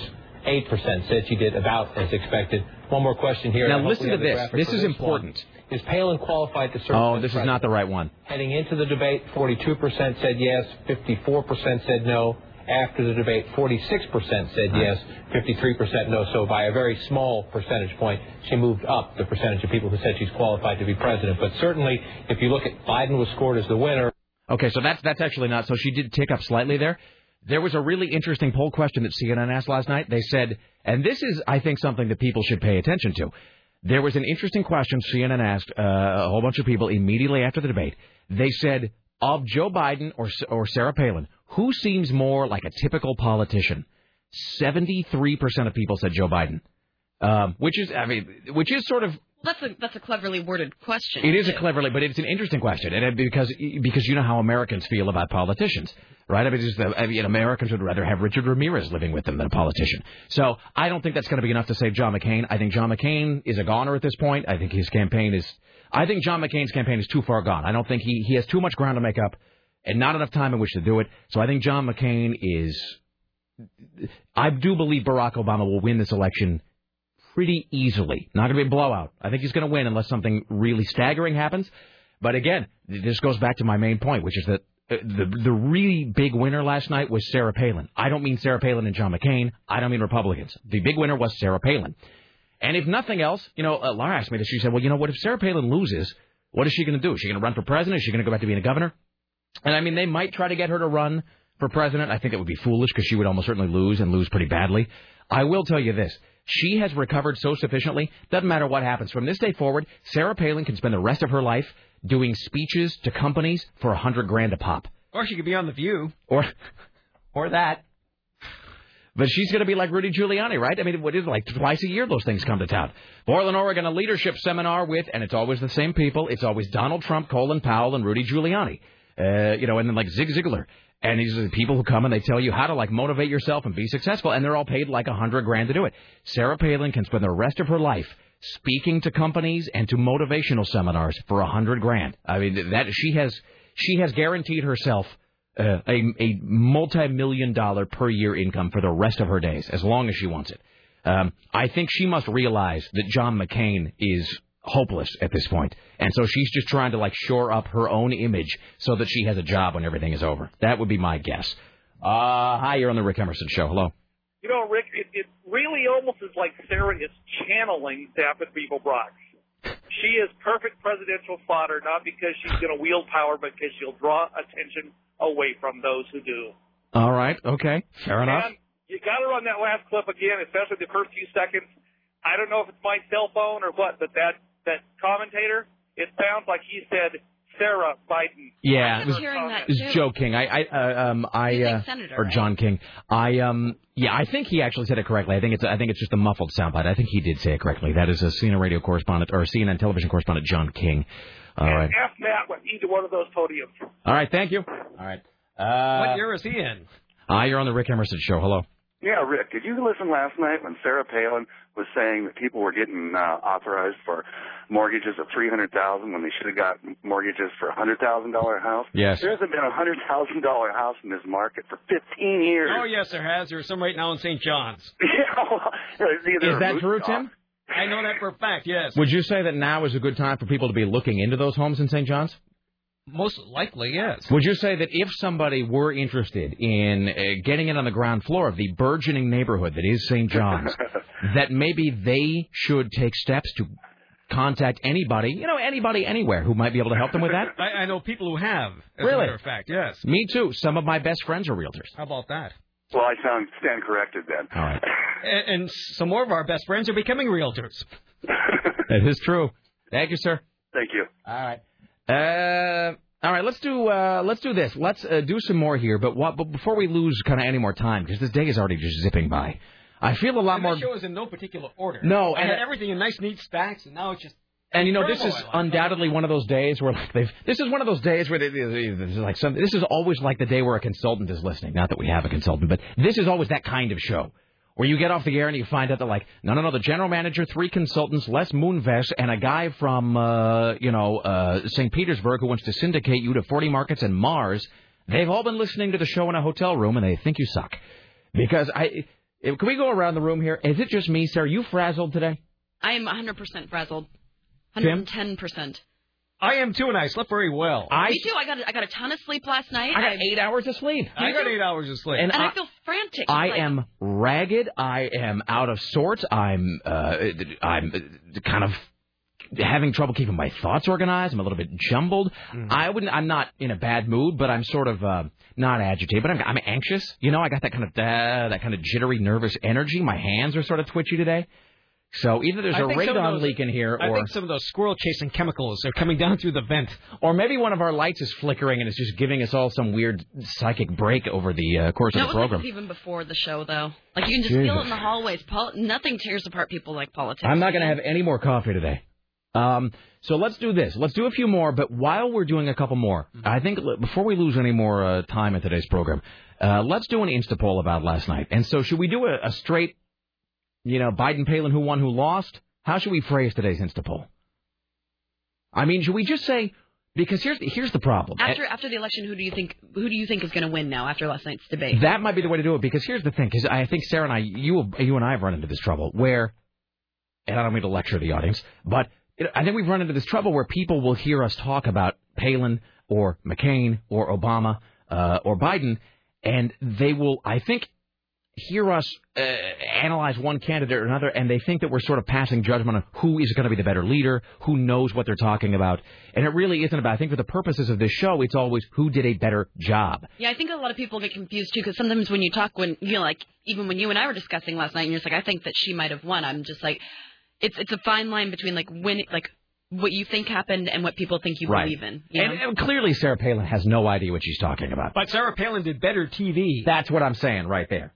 In terms of a better broadcast, and I think especially television, that is all Sarah Palin. And if you say otherwise, you're lying to yourself. And you do what you have to do on TV. Yeah, Wink, smile. Exactly. Plain old folks. It is all about the flash. And I will tell you that in sales, there's this phrase where they say you don't sell, you sell the sizzle, not the steak. And, that is a phrase, maybe you've heard that if you don't work in sales, maybe not. But that is a thing they constantly tell you when you are selling any product. You sell the sizzle, not the steak. And what that means is you don't sell the facts. You don't sell the details. You don't sell the technical underpinnings. You sell the emotion. You sell the feeling. In other words, you don't talk about, the quality of plastics and glass and metals that went into making a car. You know what you talk about? How the car will keep your family safe. You don't talk about what kind of metal they used. You say, this car is built to keep your family safe. Jesus will watch over this car. Exactly. One is about facts, one is about a feeling. You don't talk about the internal workings of an internal combustion engine. You say, when you put the hammer down, this car responds and it goes 0 to 70 in 3 seconds. So you don't talk about how the engine works, you talk about how fast it can go. So one is emotion, one is facts. So that's what, and so on television, it is sizzle. It is not steak. It is all about emotion. So maybe we should ask this question. Who, after last night, there's two questions. We could either ask, after last night, who do you think will win the election? Or who did a better job on television? Well, I think we already established who did a better job on television. Probably. That probably so is. Maybe that shouldn't be the question. So maybe it is after last night, who do you think will win in November? Based on last night. Because that's basically it, because they're the other two presidential debates, but nobody's really going to care So anymore. if the election were today, who do you think would win? All right, we'll do that. Okay. So I'm going to, let's see, McCain, Obama. All right. So we'll just do that. I mean, that's kind of a basic question, but we'll take the audience's temperature. So we will now throw out the call for the Instapulse. 503-733-2970. 503-733-2970. 503-733-2970. The question is, if the election were held today, who would win, McCain or Obama? The election were held today, right now. Who would win, McCain or Obama? So you can call right now, 503-733-2970. Meantime, we'll do a couple more with Tim Riley. So, Jared, Joe Biden was trying to show his softer side on the television last night. He got kind of choked up when he was talking about his children. Let's see if we have that here. That was one of his best moments, by the way. Let's try it. Is this him talking about? And one of Sarah Palin's worst. What a cold-hearted bitch. She really stumbled right there. She stumbled bad when he was talking about this horrible car accident. His wife and daughters were killed, son injured. And he did that great thing. Real. It was real. And he not only was sort of poignant and it was sorrowful, but he got a little indignant at the end. He got a little angry about the healthcare system. That was his best moment of the whole night. And I'm not trying to say that he should try to be that way the whole time. Obviously, it was a very sincere moment about a loss in his family. So I'm not trying to say he should fake that. But if he had been able to sort of keep up that tone of righteous indignation about, let's say, the economy. The whole night he would have done a lot better, I think. That was his best moment, and you're right. Right after that, they went to Sarah, and she was right back to having the smile and the smirk and the Nurse Ratched look on her face, and she stumbled bad. She looked unfeeling. Mm-hmm. She did. She looked like a hard-hearted woman at that point. Do we have that sound? We'll get back to that one later. All right. Well, let's do this then. Let us go now to the phones for this, the Rick Emerson Show Instapoll. Question is, if the election were held today, who would win, Barack Obama or John McCain? Hi, you're on the Rick Emerson radio program. Hi, how's it going, Rick? Scott here. What do you got? Hey, man, I'd love to put my faith in the American people that Obama would win regardless. But, I'm listening to you guys screw around, listening to the Storm talk about, fluids or whatnot, this and that. And I'm thinking that you heard it on the internet, I'm sure. But unfortunately, I think that most people in America, especially if we take intelligence factors for what it is, most people like to screw around.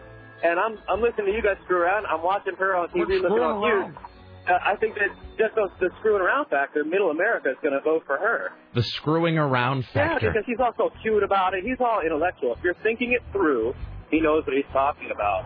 But if you're listening to you and Storm and Tim screw around and you're looking at this Sarah Palin and going, damn, she's one hot pig, the bottom line is, you're going to cast your vote that way. Wait, let me understand this. Are you saying I have the power to shape this election?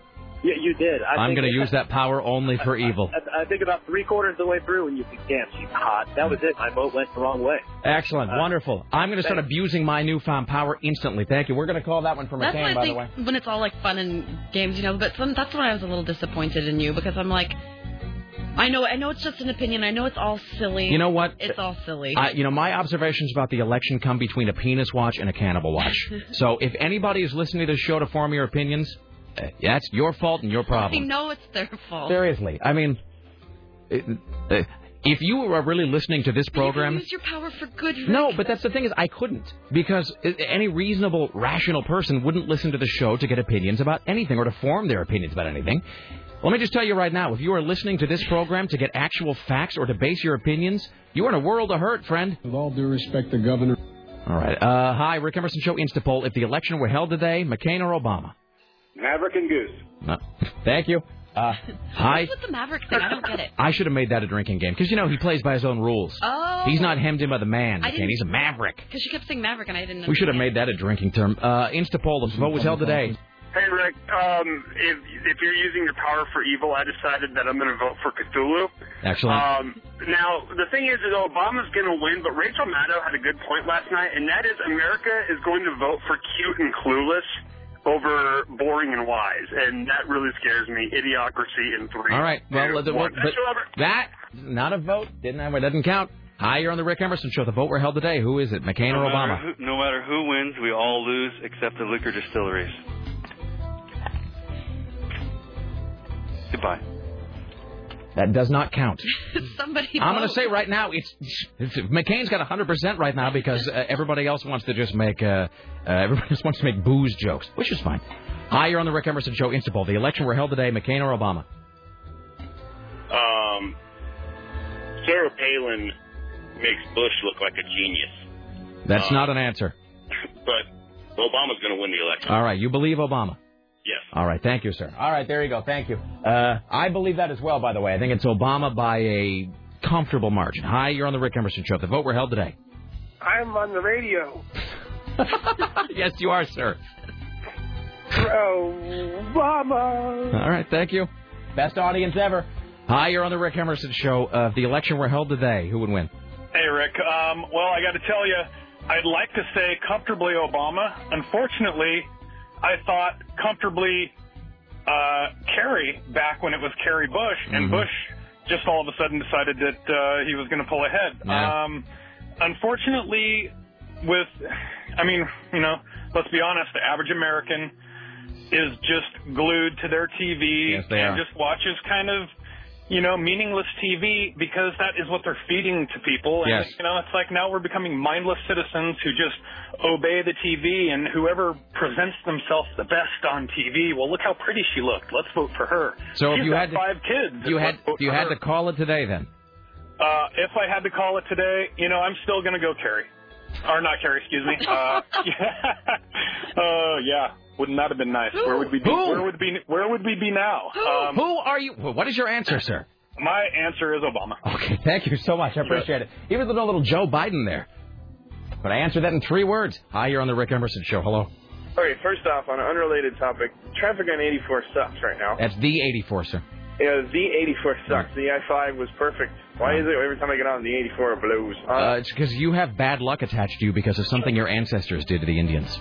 It's not bad luck because I can finally listen to your show. Oh, there you go. All right. Obama's going to win, and CD Game Exchange kicks my ass. All right, thank you. There you go.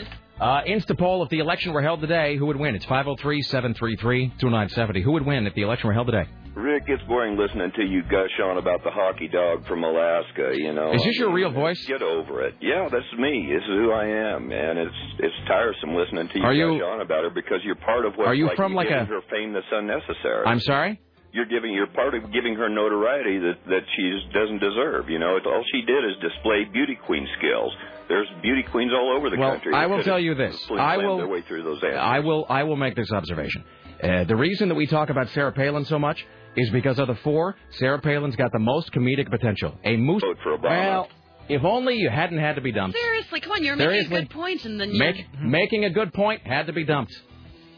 People are gross. People Only just Storm Large can speak like that. Seriously, people just don't know where the line is.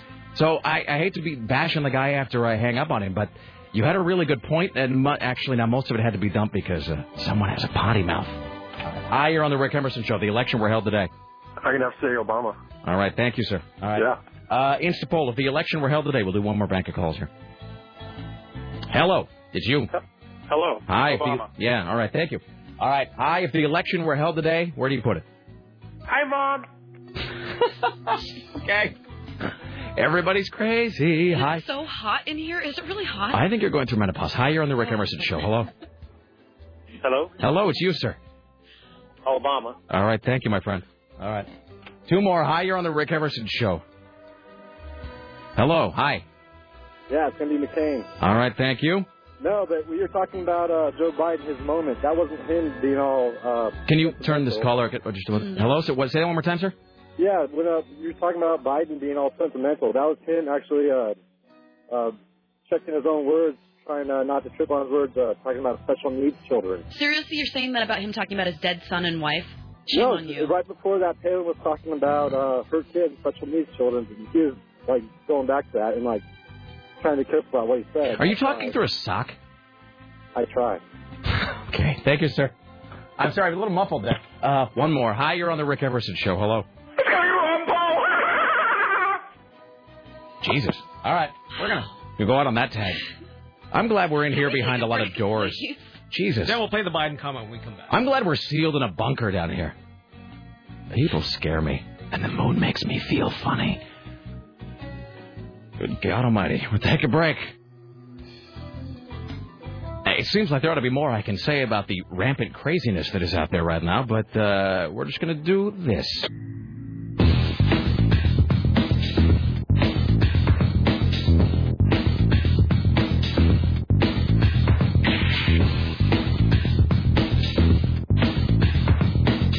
I just feel like I've run a marathon or something, though, so I really do think at some point I need to go. I'm going to get me a rub down.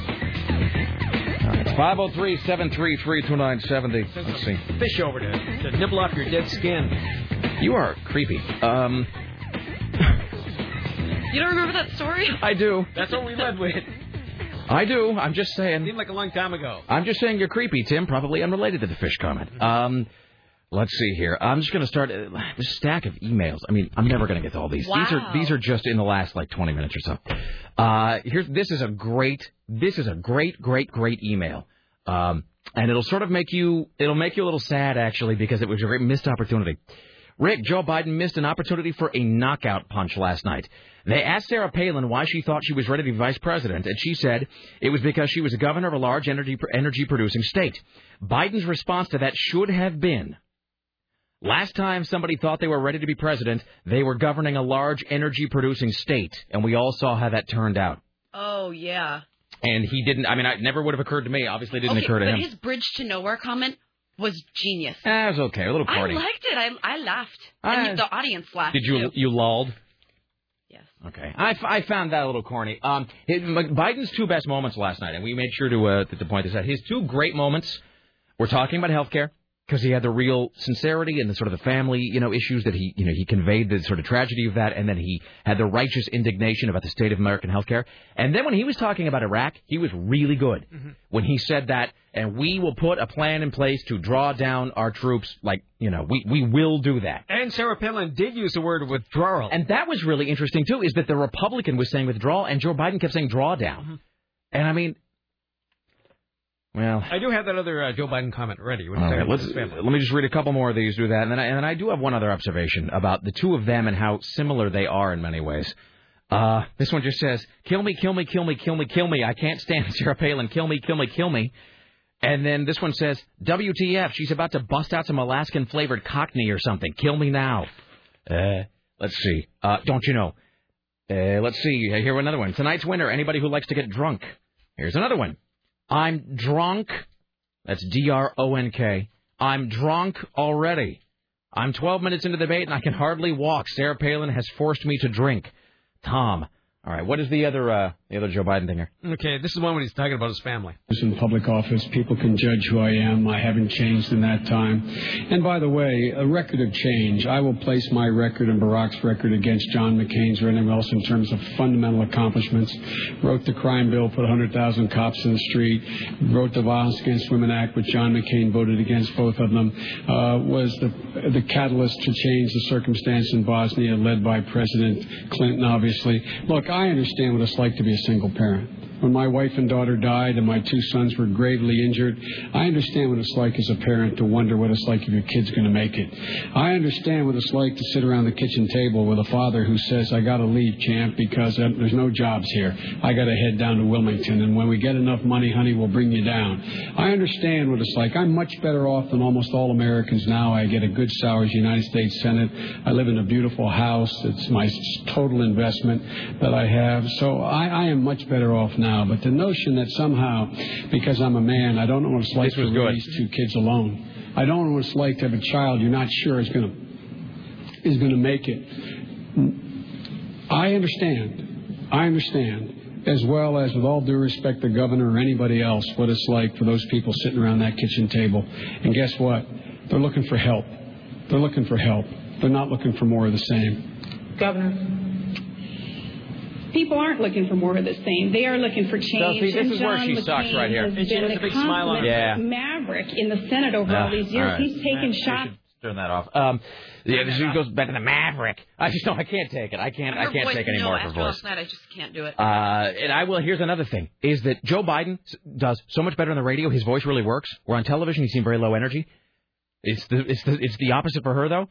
Because watching her on television, she's a very effective. She gives a lot, because last night was not a debate, and we made this point earlier. They were rehearsed statements? Yeah, a series of mini speeches on both sides, and she does give speeches very well. That's why I figured she would do what she did last night, which is to be effective. Because in a debate, she would get her. Look, Katie Couric froze up her brain. She could not answer a question from Katie Couric. But when it comes to the miniature speeches, she's really good. But she really, really choked right there when Biden does that great, very sincere observation of healthcare, and then she goes right back to being like the happy, like brainless Edie McClurg thing, and that's where she really that was full of fail. That response right there. The other great thing though was but when Biden was talking about drawing down the troops in Iraq, but it was strange that for a while he was saying drawdown, she was saying withdrawal, which you don't ever hear Republicans say. And the other thing is last night, and Storm and Tim and I were all just kind of groaning at this moment. When, as much as you would like to think that the parties are really different and that, that there's a clear-cut difference and they're coming from, very unique places, as opposed to one another, a lot of moments when you realize how that isn't true, how not true that statement is. And it was when Gwen Ifill said, do you support gay marriage? And Joe Biden says, no, I don't. Senator Palin, do you support, Governor Palin, do you support gay marriage? No, I don't. And then that's when you just have to hang your head, and realize that, let's just talk about the Democrats, the supposed progressives, the party of change, the party of tolerance, the party of unity, the party of treating all equally, the party of equal rights, cannot even bring themselves to use the phrase gay marriage. Get a goddamned spine. Will you please? Will you please, for the love of God, quit being such a bunch of pussies? The idea that the Democratic Party thinks that people will somehow just defect in droves, or that the sky will fall if they use the phrase gay marriage, shows why Democrats can't win, because they're afraid to just come out and just stand for something. And so they end up doing nothing, which is, the same as defaulting to the Republican position. Wouldn't you have loved it if Joe Biden just said, yes, I do, next question? I mean, that would have been great. It would have been a great moment. But instead, they have to do the whole, I support, civil unions and an equal distribution of rights, but no, I do not support gay marriage, to which an entire, I think, swath of the American public just sort of shakes their head and grinds their teeth and realizes how far we have to come before there's any real difference between the parties on a lot of things. Just, seriously, it's 2008. Can we just grow up as a country, for the love of God? Here's Tim Riley. So, what does Fred Thompson think about the debate from last night? I don't know. I'm sure it's inspiring. He was strong and persuasive and in good humor and connected with the average person. And I just thought it did an absolutely masterful job. Uh-huh. With Halloween fast approaching, Sean Diddy Combs has found one thing that frightens him the most: Sarah Palin. The hip-hop mogul did his best Blair Witch Project impression on his latest video blog when talking about the Republican vice presidential candidate. She scares me. She scares me. I'm hiding under the covers. She's worse than the boogeyman. She's what? Is this Michael Jackson? Jackson? Worse than the boogeyman. Sarah Palin, scare me. You could become the president of the United States. Boys and girls, vote, please. I'm not coming out the covers. I'm staying underneath the covers. It's safe underneath the covers. You gotta vote on November 4th. You gotta get registered. You have to. Is that her? Sarah!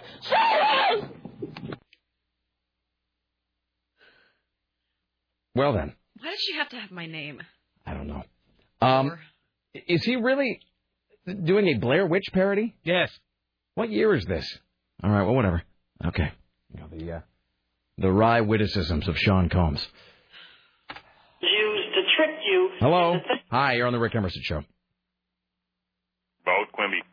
Thank you. Okay. One of those days. Hi, you're on the Rick Emerson Show. Hello. Hello, Rick. Hello. One word that tied Sarah Palin to Bush for me was the word nuclear. Oh, over and over and over. I hate that. It's nuclear. Please, people. Thank you. That's all I had to say. All right. If I can recycle a joke from last night, maybe she could look up the correct pronunciation at a library. Hi, you're on the Rick Emerson Show. Hello. Hey, Rick. I noticed all your comments about the debates actually really mirrored Matthew Santos in Season 6 of The West Wing. Really? Yeah. I have to tell you, here's a little confession, me to you. I haven't watched Season 6 or 7 of The West Wing because after Aaron Sorkin left, I found the writing to be real flat. The show kind of lost a lot of its spark and energy, although I have been told that especially in the final season and for part of Season 6, it really did pick up and it got back to being a good show. So I have to actually, West Wing fan that I am, I haven't seen anything beyond Season 5. Yeah, about halfway through Season 6, it really picks up again, especially after they added Alan Alda. So worth watching? Yes, definitely. In what way do my comments mirror, who is it that my comments mirror? Matthew Santos. And in what way? What character is he? Josh Lyman picks him up to be the Democratic nominee for their next election. Oh, is it Jimmy Smits? Is that the Jimmy Smits character? Okay, well, but in what way are my comments the same as his? I'm curious to know how I mirror someone in the West Wing. He talks a lot about how the debates aren't debates; they're just them talking. Yeah. And saying talking points in stump speeches, not an actual discussion. No, it is. They are miniature speeches and miniature presentations of memorized bullet points. All right. Well, thank you, sir. I appreciate any comparison to anything even kind of related to Aaron Sorkin. Thank you. I thought you might appreciate it. I do, sir. Thank you very much. Oh, by the way, speaking of Aaron Sorkin, so, we're giving away that Sports Night DVD set, the entire series on DVD. So I'm watching the final episode of Sports Night last night, this great episode called Quo Vadis, which is the series and season finale. And Thomas Schlamme, who's the director, and Aaron Sorkin. And Tommy Schlamme, he's got the best name ever. So Tommy Schlamme, the director, and Aaron Sorkin, who wrote it, of course, they're doing the commentary. So I'm listening to the commentary for Sports Night, and it's one of those, I love Aaron Sorkin, but it's another one of those things where you watch, like Joni does this sometimes, Joni DeRoshi. She'll do this with movies. So she'll watch a movie, and the movie is so good, she just starts screaming out, like, F you to the director because he's so talented that she's just filled with envious rage. So I'm listening to the commentary for Sports Night, and at one point, Tommy Schlamme makes the observation to Aaron Sorkin. He goes, well, Aaron, you were really busy this year. You wrote 22 episodes of Sports Night and 22 episodes of The West Wing all by yourself. And Aaron Sorkin just goes, yes, I did. And it was just like, bastard. Wrote 44 episodes of television like that. I mean, but by the way, there is this great moment on the Sports Night commentary where Schlamme says, so yeah, you wrote an entire season of Sports Night, an entire season of The West Wing all by yourself. Boy, I don't even know how you could do that. And there's this long, awkward pause where you can tell that they both realize that the way he did it is by smoking crack. They didn't mention that, by the way. Here's Tim Riley. So in case you haven't heard yet, the House has passed a new financial bailout plan. That vote took place days after the Senate had overwhelmingly passed a plan of their own. The House had rejected a $700 billion bailout measure at the beginning of the week, a move that sent the Dow Jones spiraling down 777 points. More financial news. 6 of Washington Mutual's top 11 executives have left that bank after last week's takeover by J.P. Morgan Chase. Former WAMU CEO Alan Fishman, COO, coup, Steve Rotella. What are you doing over there? Those are the initials for these people. CEO, COO, which is a coup. Legal counsel Michael Solander and 3 others are no longer part of that failed bank. J.P. Morgan retail chief Charlie Schroff says WAMU employees and retirees will get a pension as well as 401k and deferred compensation plans. All WAMU branches will be converted into Chase banks by the end of 2010. Washington Mutual's 43,000 employees should find out by December 1st if they'll be able to keep their jobs. By when? By December 1st. Oh, so that's a nice that's a nice 2 months just sitting and waiting. Yeah. Well, don't go on a cruise. I like Washington Mutual. By the way, you are listening to KCMD Portland, a CBS radio station. Let's see, we got more response about last night. This one's from, Rick, watch Biden's forehead. He's taken Botox, and it has served him poorly. Somebody else suggested that he had taken some Botox. It looks like he had some work done. There was also, and I think somebody else has also speculated he's had the medical hair restoration done. I don't know if that's a fact, but they've you would think he'd get more put on, but you know what are you going to do? Let's see, how about this? Rick, I was not reading this during the debate, but he says, Rick, if you're reading these emails while watching the debate, please ask Storm to say sodomite a few more times. I'd really appreciate it. Excellent, thanks. Let's see, what else? VP debate, Rick. This is funny. Rick, about halfway through the debate, I couldn't take the radio or the TV. I couldn't take the radio and TV not syncing up correctly, so I switched over to Family Guy. Biden is so much less boring this way. There's nothing better than hearing Brian say Hezbollah as he receives an Adult Film Award. I was disappointed that Palin just looks like Meg now that I've switched channels. I am more than a little drunk thanks to your drinking game. Best debate commentary ever. All right, thank you. How about this one? Rick, here's a prediction. Bristol Palin's baby will be named Surge. Surge. All right, whatever. Here's Tim Riley. So now we have a Portland loan officer pleading guilty to bank fraud and bad mortgages. A real estate loan officer who put together fraudulent mortgage deals has pled guilty to bank fraud, wire fraud, and money laundering. Marty Ray Fulwick of Portland is scheduled to be sentenced December 8th. Prosecutors recommend more than 5 years in federal prison. He reportedly made more than 70 fraudulent deals during the housing boom that led to today's high housing prices. Of course, he didn't do this all alone. The charges to which he pled guilty relate to a single property in Woodburn, and he must forfeit part of this as a plea bargain. It alleges that Fulwick found buyers for the property, then falsified their loan application by overstating their monthly income, like that wasn't going on everywhere, failing to disclose that buyers had an outstanding mortgage on another property, and failed to disclose that Fulwick was receiving a $25,000 kickback from the deal. That is very, very wrong. We don't need to. Well, he's a bad guy. By the way, so speaking of that, Tim, speaking of the financial crisis and the housing market and all that. Oh, speaking of that, Scotty J will be with us at 1:30 today. Scotty J will be in the studio to do a suburban perspective on Sarah Palin, and we'll find out what he's been up to. It rhymes with unemployed. So let me just read this. His life seems to have spiraled out of control since he left here.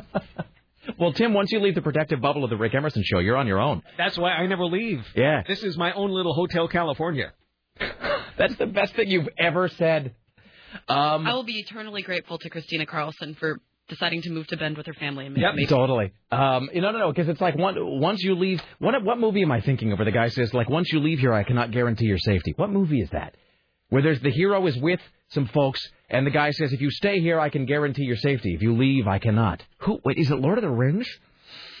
It seems like that. Somebody call up and tell me that. That's a thing you have to call about. Lord of the Rings. It seems that there's some movie where the guy says, if you stay here, I can guarantee your safety. If you leave, you may be killed. I think that does happen to Diana on Wonder Woman, though, when she leaves Amazonian Island or whatever the hell that is, and whatever. Is it when Liv Tyler's character leaves? No, because she's still immortal. But what's his name? Aragorn. One of them is the spider from Harry Potter, and the other one's the Strider guy. Anyway, but he's immortal and she's not. Anyway, so I don't really remember this from the debate last night. But this guy says it happened, or this woman, it's sort of a gender neutral name, says, "Did you and Tim hear this in the middle of the debate they had about the housing market?"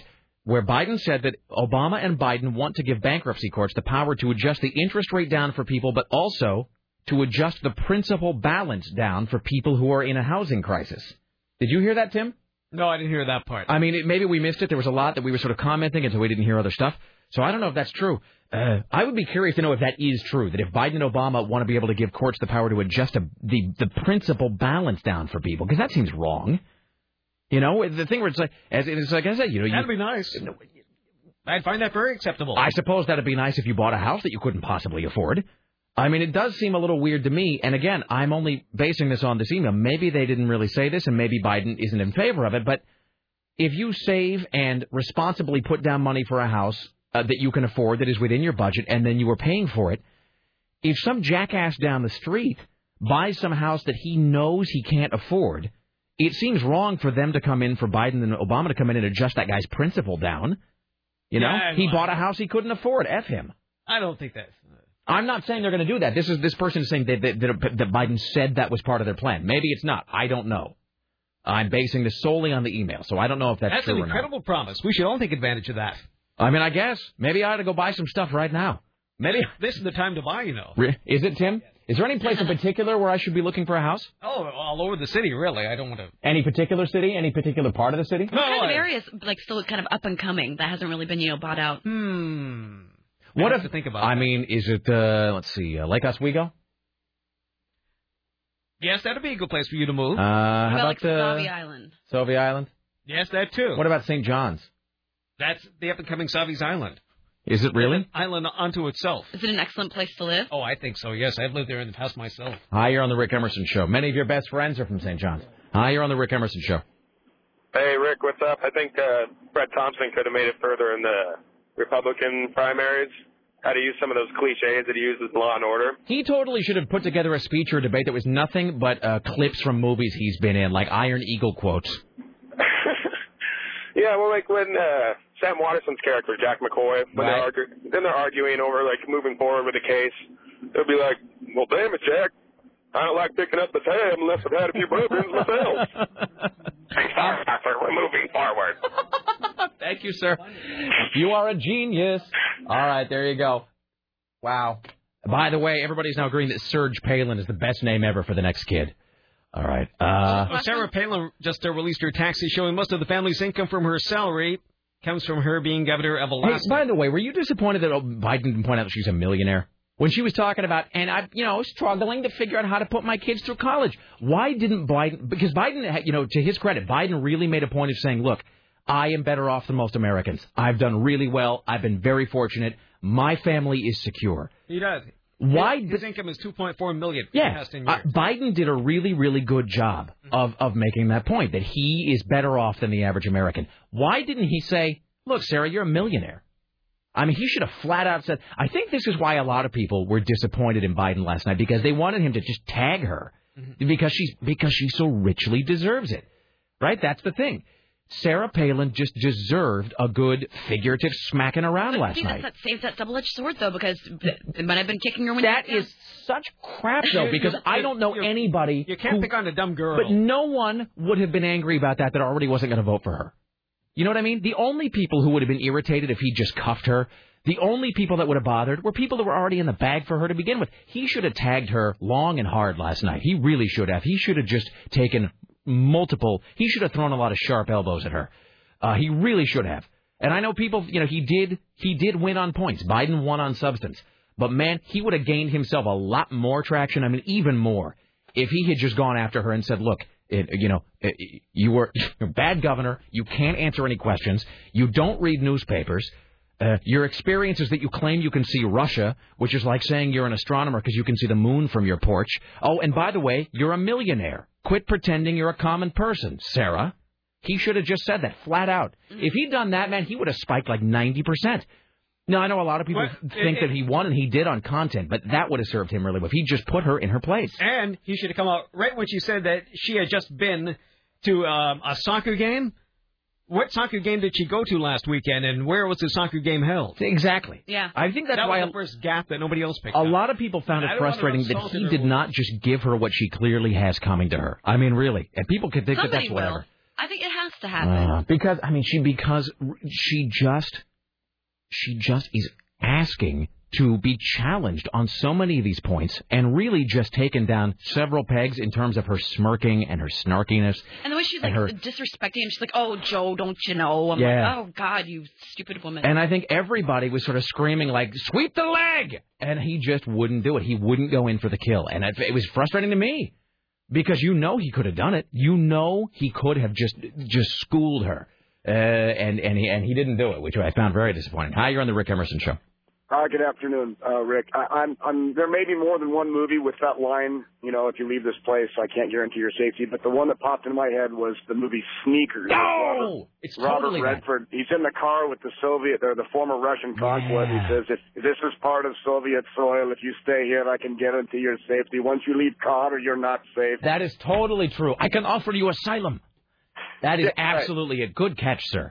That's the story on short notice, my friend. All right, thank you. Well done. All right, thanks. That's exactly what it is. Yeah, and it's like, but instead he gets out of the limo and too many secrets. All right, and so forth. Here's Tim Riley at the Ministry of Truth. Well, now Wells Fargo has agreed to purchase Wachovia for $15.1 billion. This deal was announced last night. Just days earlier, it was announced that Citigroup had negotiated to buy Wachovia's banking operations and most of its assets. Now that deal is off, dead. The deal would have been supervised by the FDIC, which included federal assistance. The new deal with San Francisco-based Wells Fargo is strictly private, so you're off the hook as a taxpayer. If only we could settle all these things like this the old-fashioned way. Commenting on the news of the sale, Wachovia President and Chief Executive Robert Steele said, quote, "This deal enables us to keep Wachovia intact and preserve the value of a company without government support." Hours before the Wells Fargo buyout went through, Wachovia stock closed at $3.91. While Wells Fargo ended the day at $35.16. And Wells Fargo's in pretty good shape for a bank. Maybe it's all because of Scott Daly. Word of the deal said Wachovia shares up $6.51 in pre-market trading. Wells Fargo shares also crept up slightly to $35.50. That's a lot for a bank these days. Meanwhile, Citibank saw its shares fall 11% to $20. Oh, by the way, there was a great moment last night when Biden called Dick Cheney the most dangerous vice president we've ever had. That was really good. Mm-hmm. That was a nice little jab there when he said, I think Dick Cheney is the most dangerous vice president we've ever... He should have just called him evil, but I mean, I'll accept dangerous. The most dangerous vice president we've ever had, because you could hear people all across the country going, yeah, right there. That's a little red meat. I can believe that you didn't grasp onto that, the ultimate bridge to nowhere thing. That was genius. It was good. We all jumped up. Here, I have the It was good. A little corny, I thought, but... So you're going to have to replace a $12,000 plan with a $5,000 check you've just given to the insurance company. I call that the ultimate bridge to nowhere. Thank you, Senator. Now, I don't know. It makes me cringe a little bit. It's a little... Oh, I loved it. Well, because that was the only, smacking that you got to hear.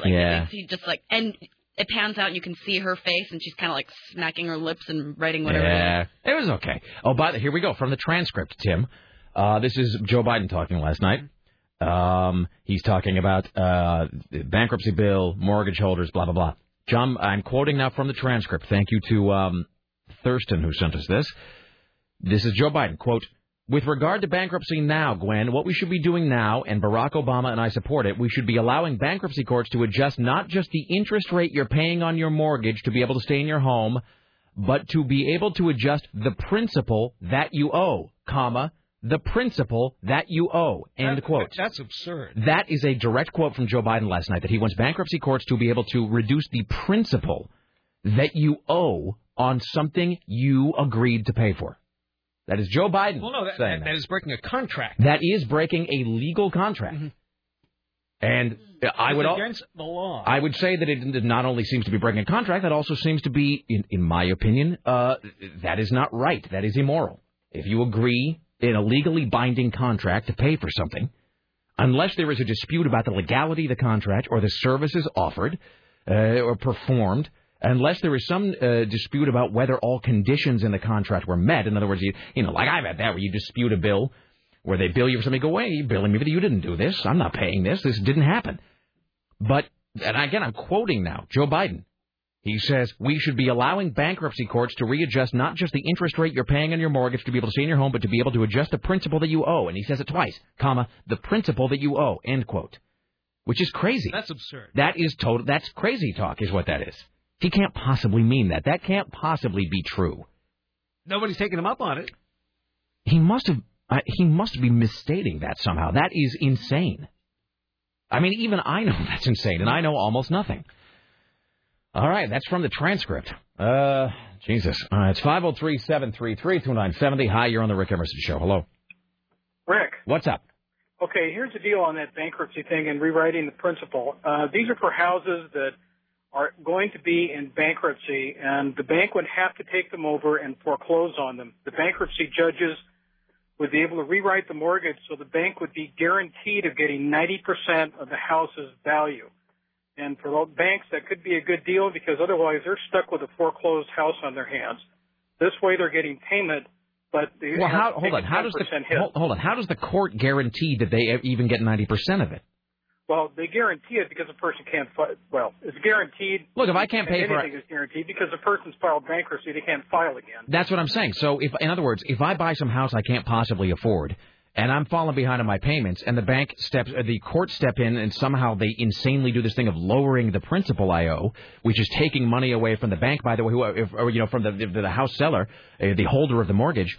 If they're taking away money that is owed as part of that contract, how can you then even guarantee that the person who couldn't pay the full amount can even pay the 90%? Well, you can't guarantee it, but it's better, and according to a lot of banks, they might think it's better because they're getting 90% of the value. Well, it seems like that ought to be taking a gamble on that rather than being assured of having a foreclosed home. It's kind of like auctioning off a repo at a car lot. Yeah, I mean that's a fair point, but that should be the bank's decision. That should not be the decision of the courts. That's not the court's right to do that. And I'm not defending it, but this happens all the time with credit cards. People get on over their heads. They call the credit card company and they say, either take half of what I owe or take nothing.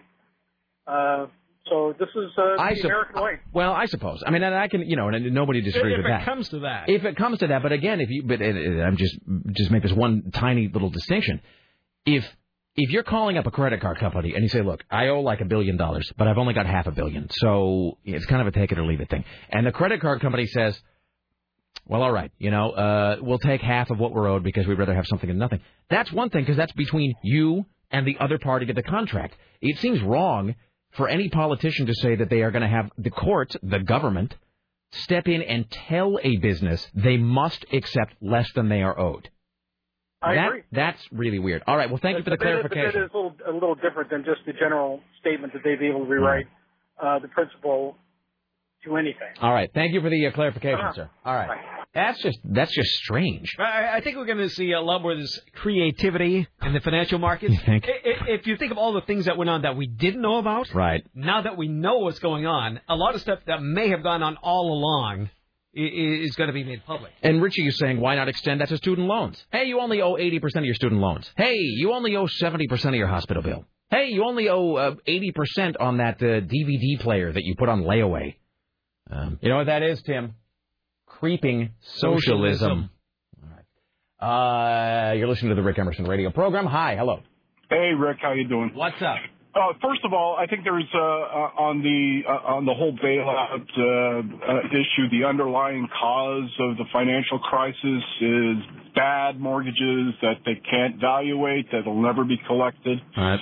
And so the theory is you put something together, like the other caller was saying, that would put money back into the banks, rather than having it just having that property sit empty. The surrounding property declines in value while nobody can buy it because of the credit crunch. Renegotiate to get something rather than nothing. Well, I don't disagree with that. I just don't know that the it's... second part. If I can just say something. I don't disagree with that being maybe a good business practice in theory, but I think Tim and I, with the point we're making is that's between the business and the person who owes the money. That the government has no right to step in and tell a business they must take less. Well, the courts can, because under Chapter 13 for individuals, you're restructuring your debt. You're not paying 100% on 100 cents on the dollar in both the business and personal bankruptcy under Chapter 13. You're renegotiating your debt downward. But I don't know that what your debt service is. Sometimes, many times, the principal. I suppose. And adjudication from a judge. You sit there and judge the quality of the offer. I do agree with, but I guess my thing is I don't necessarily know that needs. It just seems like the more you expand that, it's like the more you just. It does seem like the more you expand that, and the more facets of that you allow to exist, like it's just you're going to dig yourself into this weird hole where the government is like stepping in and regulating debt after debt after debt, and wait, seems strange. What is your second point? Well, my second point was I forget. Was it about boobs? Oh yeah. Oh, we got to talk about Sarah Palin's panty lines. Don't let me forget about that. But go ahead, make your final point, and then we'll talk about panty lines. Well, the final point is that these are extraordinary times in the market, in our economy, and rather than continuously going back to the taxpayer and demanding bailout after bailout, if we can get the individuals who are in these default mortgages to pay reasonable. Oh, that was my point. My point was the underlying cause of these bad mortgages can be proven to be fraud. Well, then there is good cause to reduce the principal amount as well as the insurance. Here's a good question. You still there? Yeah. Here's a good question to you and Tim. And I'm only asking this because I really don't know the answer. So when they say this, that they say, well, this is fraudulent lending. Yes. What does that really mean? Okay, number one, there are plenty of instances that have been recorded and documented that there was the old three-card money trick going on where the applicant for the mortgage was stating an accurate amount of what their income was, what they're able to put down, and so on. And through the magic of the internets, the crooked loan broker was able to lie and... which is what we just had in that story about the guy. Like we just had in that story. Oh, man. What story? Tim actually just had a story. So we just about 10 minutes ago had a story about a guy that has been charged with, he would effectively double somebody's income on paper. That guy needs a flogging. Yes, he needs more than a flogging. That was fairly common. All right. It was very common. Yeah. All right. And number two, they were, and in order to do that, the loan broker was telling the applicant, oh my God, you can qualify for even more of a house with these payments. And most people are not very sophisticated when it comes to signing a contract. Believe it or not. You know what? This would all be better if people had just listened to Bruce Williams when he said, "Kiddo, did you have a lawyer?" All right. Thank you, sir. Yeah. All right. That really, by the way, that is really one of the big bottom lines here. You sign a contract to buy something that is, more than $12. You have a lawyer look at it. I mean, how much of this I think probably could have been prevented if you had just gone and you paid some guy, a couple $100 an hour to look. I mean, look, if you're buying a house that's going to be $300,000, $500,000, you know what? Spend a few $100 an hour. Have a guy look at the contract for you. That is the one thing that I really got drilled into me by Bruce Williams. You ever buy a house? Tiger, you got to have counsel. You can't not have a lawyer. I do wish you well. Man, what does Bruce Williams think about all this? I don't know. He's not on the air anywhere anymore. He's not anywhere? All right, well, not here. I mean, he's not here. He's not in Portland. All right, let's talk panty lines, Sarah.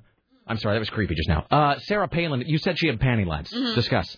No, you could tell right when she walked out, when it was like that back shot when they were first just walking out to the stage. Right. Her dress was super, super tight. Oh, man. She looked so hot last night. Jeez, okay. Yeah, it was just super tight, and you could see, like, the creases on the sides of... Guys dig panty lines. That's why she did it. Guys like panty lines. Yeah, I'm sure that everything about it was... Boy, could that neckline have been more plunging? I kept wanting that podium to get out of the way. I wanted to see how far down it went.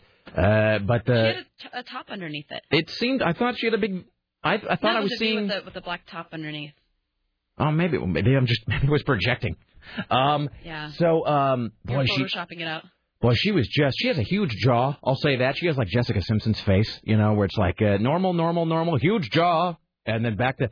But she was really, really attractive last night. She looked very good. I have to say that I kept getting... And Storm, too.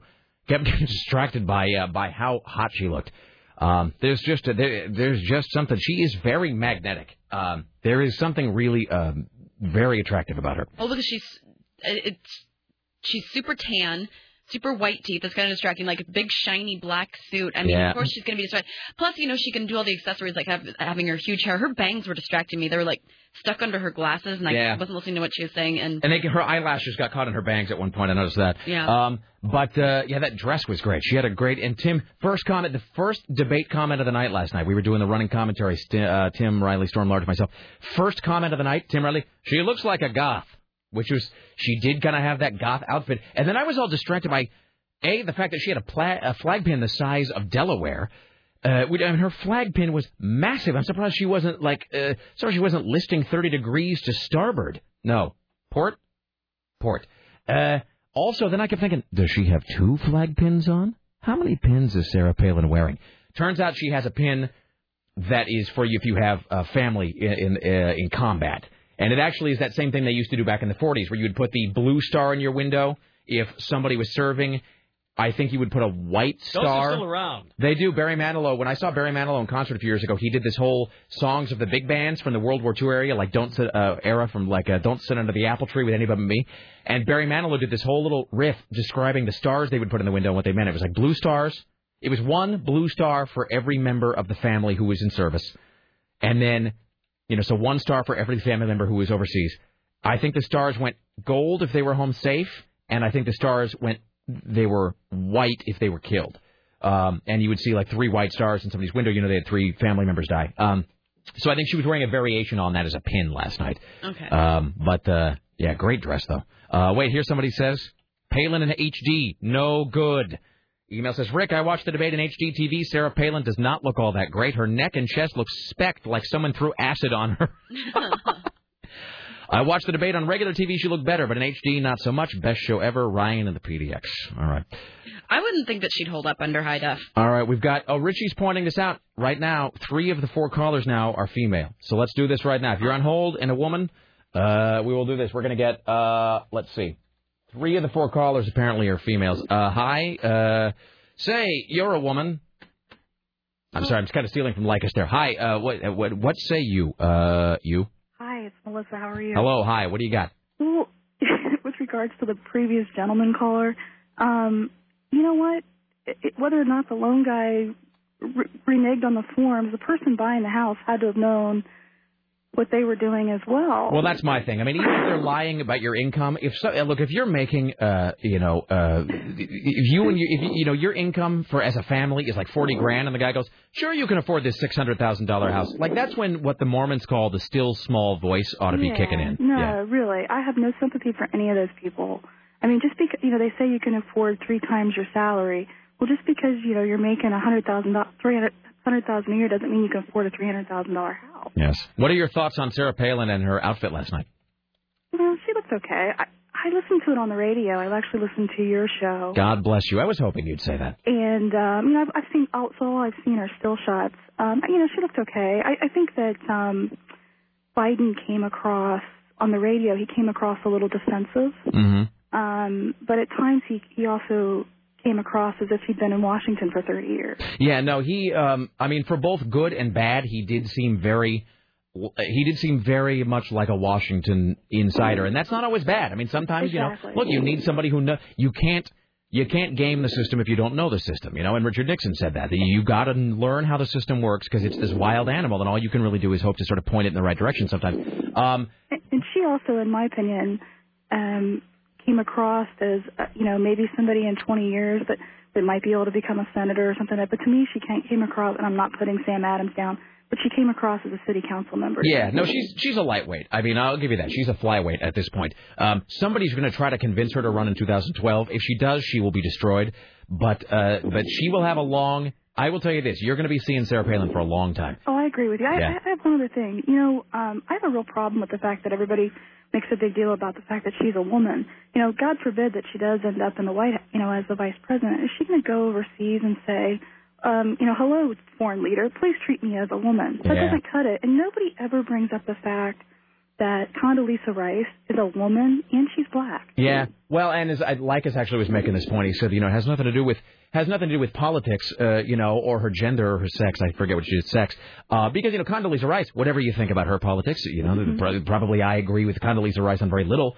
But you can tell she's smart. She's she has, to use the tired phrase, gravitas. She knows what she's talking about, just like Hillary Clinton did. Yeah, and nobody ever said so much. Nobody ever said when she was named, oh, gee, we better hold her hand. Well, here's the thing. Condoleezza Rice is a woman. Sarah Palin's a girl.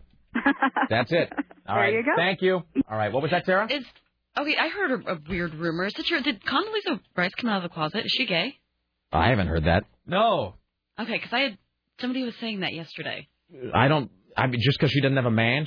No, someone said that it's now a fact. Like, she came out. I think somebody's trying to make that true by saying it. Okay. Right now, there's a woman who sells aluminum siding for a living trying to make that the case by just spreading that rumor. I mean, maybe she is, maybe she isn't. I don't know. I don't think that's ever been, said one way or the other. And I know that she doesn't seem to be dating anybody. She's kind of unattached, but then again, she's busy. So I don't know. I mean, I guess it wouldn't surprise me one way or the other. I was going to say we need to break to stay on time. Well, let me do these two because they're female callers. Then we'll take a break. Hi, you're on the Rick Emerson Show. Hello. Hi, Rick and Sarah. Hey. Gold Stars works for the deceased. All right, okay, so that's what it is. And so she's wearing, I think, blue stars because track is overseas. Oh, that's it. Yeah. All right. Thank you. Thank you. And one more. Hi, you're on the Rick Emerson Show. Hi, I just wanted to mention, why do you think that Clinton was called the first black president? I'm sorry? Why do you think Clinton was called the first black president? Is this a rhetorical question? No, it's because of one of the things that he did was have Janet Reno go out there and tell all the banks. I used to be married to a black man. Many of your friends are black? Huh? Are many of your friends black? I have several white friends who are married to black men, yeah. And I have kids who are half black. This whole conversation's turning very awkward. All right, go ahead. What did your friend who was... No, okay. So confused. I don't know who's black and who's white in this conversation. Janet Reno went out and told all the banks that you are going to start giving home loans to especially blacks and Mexicans who cannot afford them. It's called redlining. And if you don't, we are going to take away your license to be a bank. So then they set up Fannie Mae and Freddie Mac to buy back all these loans that were bad because they were approving these people who could not afford it. I also had a friend in the... Is this something you read in a book by David Brock? It's absolutely not. We were hounded left and right to take out loans because my husband was black. So they were just kicking in your window. You must take this loan. No. Every time we went into the bank, like to get a loan for a car, to get an extension on our credit card or anything. So it was your sense that they were... If we wanted to, if we were in, because we lived in an apartment, did we want to purchase a home? So it was your sense that, in your estimation, it was your sense that they were actively soliciting loans because as you understand it, because they felt that they had to meet some kind of a quota. Janet Reno went out and told banks, you have to do this. All right. Look into it. Not surprised. Oh, no. I'm not. Look, I'm not. We're just having a bit of fun with you. I'm not disputing it. But I'm saying, so this is, but it is your opinion that was a thing that was done probably across the board because they felt that they had to satisfy some sort of either implicit or explicit requirement. That, and also look at how many loans are defaulting now who were given to illegals who are in this country. Is that true, Tim? Oh, sure. I mean, I don't know if we have any actual figures. It wouldn't surprise me, I suppose. You can't go in and get a federal loan. Employment verification, no. At this point, nothing would surprise me because this whole economy is... You know what this economy is? This economy is like the cord that goes to your little iPod earbud headphones that you leave overnight, just like sitting in a drawer, but then the next morning somehow it is in like the biggest ball of knots you have ever... It's like it almost has its own intelligence and it tangles itself when you're not looking, and eventually you just go, screw it, and you go to Best Buy and you buy another set of headphones for like $15. Absolutely. So you've got to be smart when it comes to money. You do. Sit here like Susie Orton. No, be a smart, get a lawyer. Get a lawyer. And by the way, Dee, I wanted to ask her what celebrity she resembled. Damn, she had a great voice. She did. All right. Okay. What a serious program. Yes. But it's educational at the same time. I can't even begin to list all of the things we've gotten to today. Hey, guess who's in the other room? Santa Claus. No, what? No, it's not Santa. Now it's all anticlimactic. It is Santa Claus. Now I got to go find Santa Claus. It's going to be a big letdown. Jesus. All right, I'll be back, I guess. When we return, the Suburban Perspective with Scotty J. Don't go anywhere.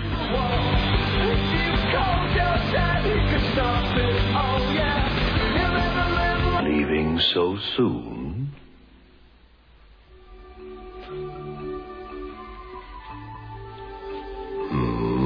I was just going to...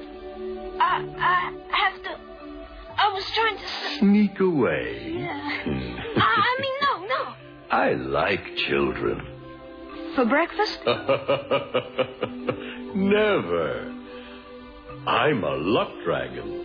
My name is Falcor. And my name is... Atreyu. And you're on a quest. How'd you know that? You were unconscious. And you talked in your sleep. Could you get round and scratch behind my right ear? I could never quite reach it.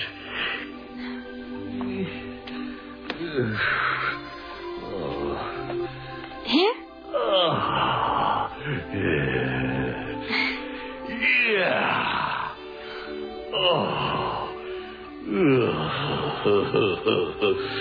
That's so good.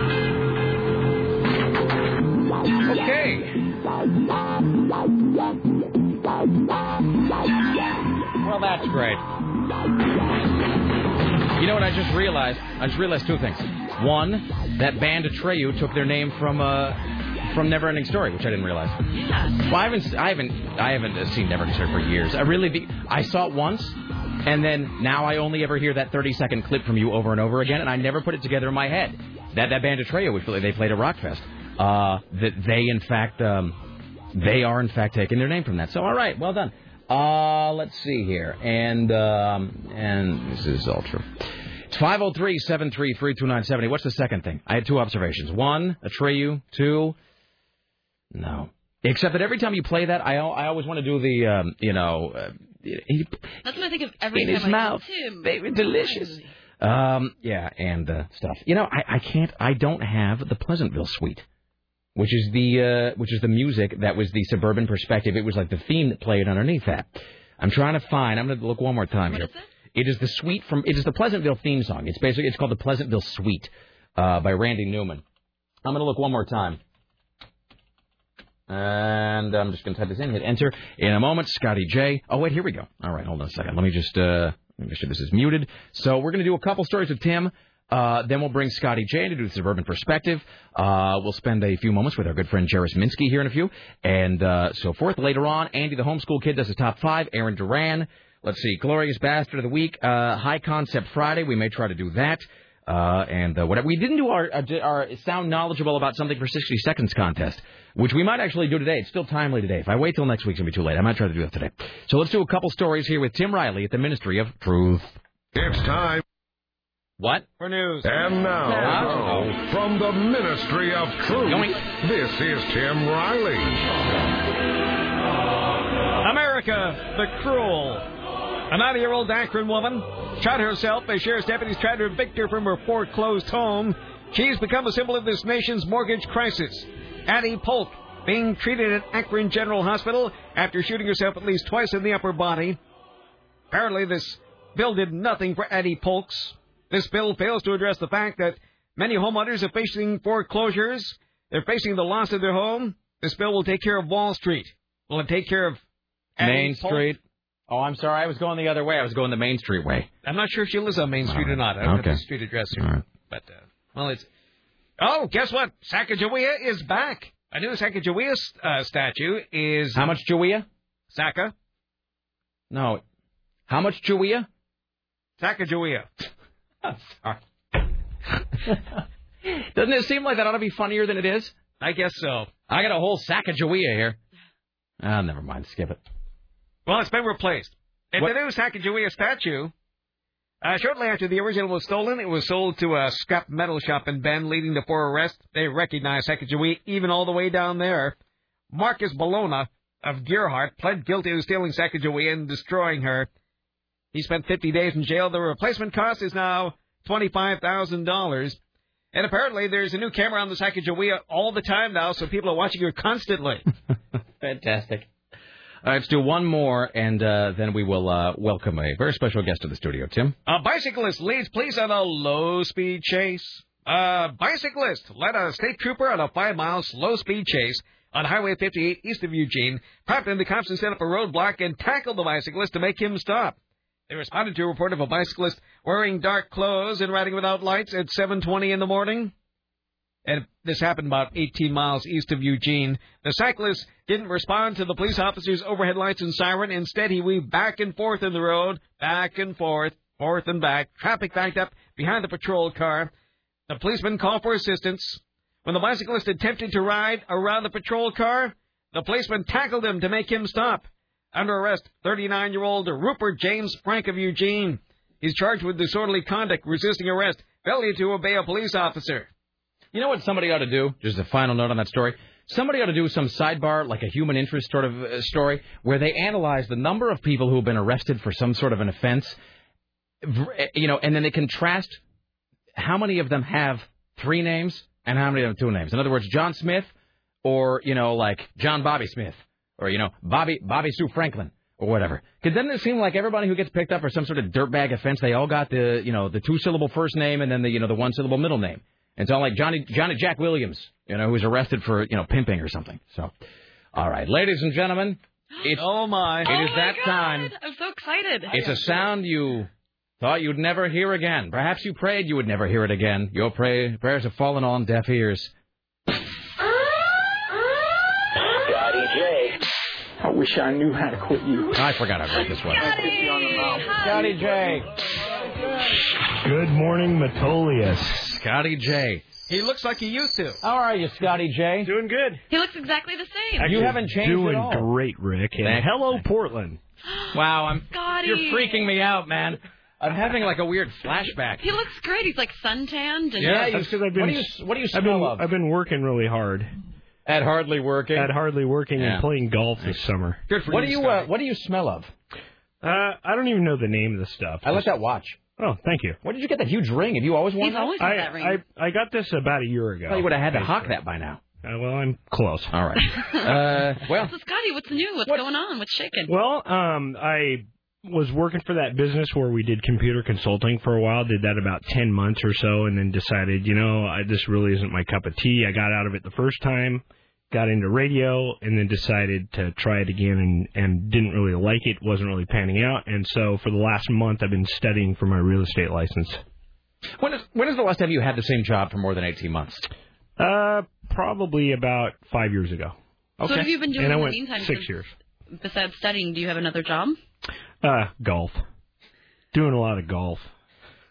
America's really on your side, Scotty J. That's exactly what's going to... People are going to be in your corner. I'm unemployed, and I have a huge house. I spend my time golfing. Yeah, if you don't spend money, you can't make money. So that's kind of how I look at it. That's not the way America sees it.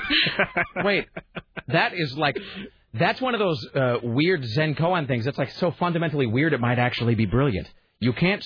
Hold on. Kind of like Scotty himself. Look, if everybody was spending... Then... You're unemployed... But you're still spending money because you need to spend money to make money. That's right. Wow, man. My hands are huge. A little Futurama there. Okay, that's weirding me out. All right.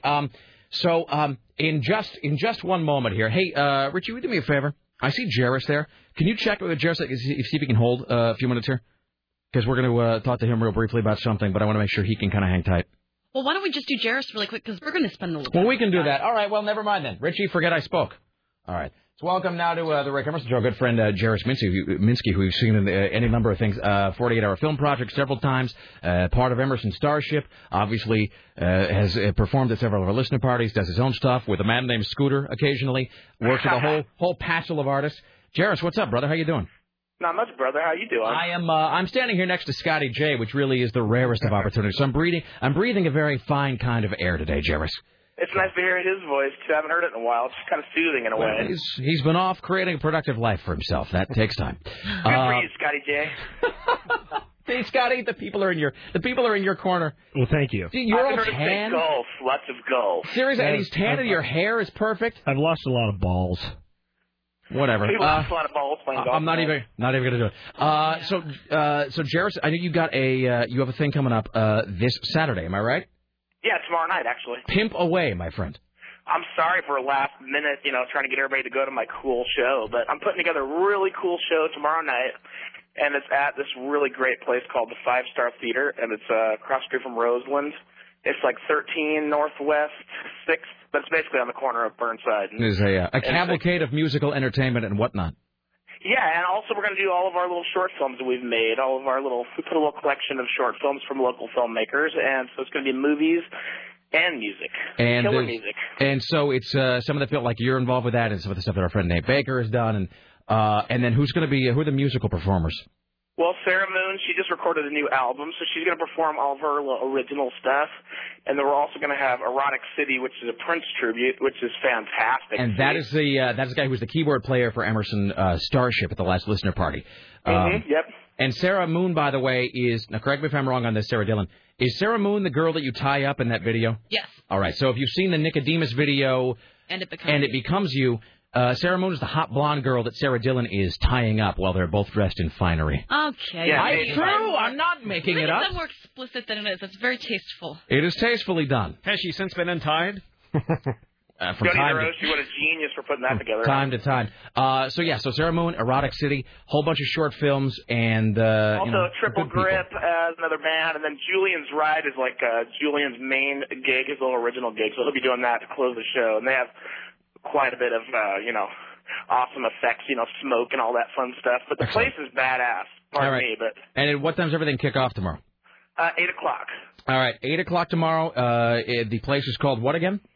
It's called the Star Theater or 5-Star Theater. Oh, I know exactly where that is. I was actually just there the other day. What the hell am I talking? I was actually just like there. The fish tank and the stripper pole. Have you and all seen that place, the Star Theater? This is not a paid. I'm not. This is not an endorsement. I'm not. This is not a plug or anything. Have you guys ever been to the Star Theater? It is badass. It is like this kind of little burlesque theater with not a stripper pole on the stage, but there's actually like another raised stage in the middle of the place. There's a huge like fish tank. There's this Romeo and Juliet balcony. It's like the weirdest, coolest, most mind-bending theater. It looks really, really cool. I was actually just there the other day for something totally different. And I was totally diamond in the rough in Portland. It's a great place. I didn't put it together until just now. That really is a great place. So the Star Theater, yeah, it is. It's right there near the Roseland. You ought to go check it out. Everything starts tomorrow, and then it's like $5 to get in. Whole bunch of short films, whole bunch of great music. So everybody got to go to that.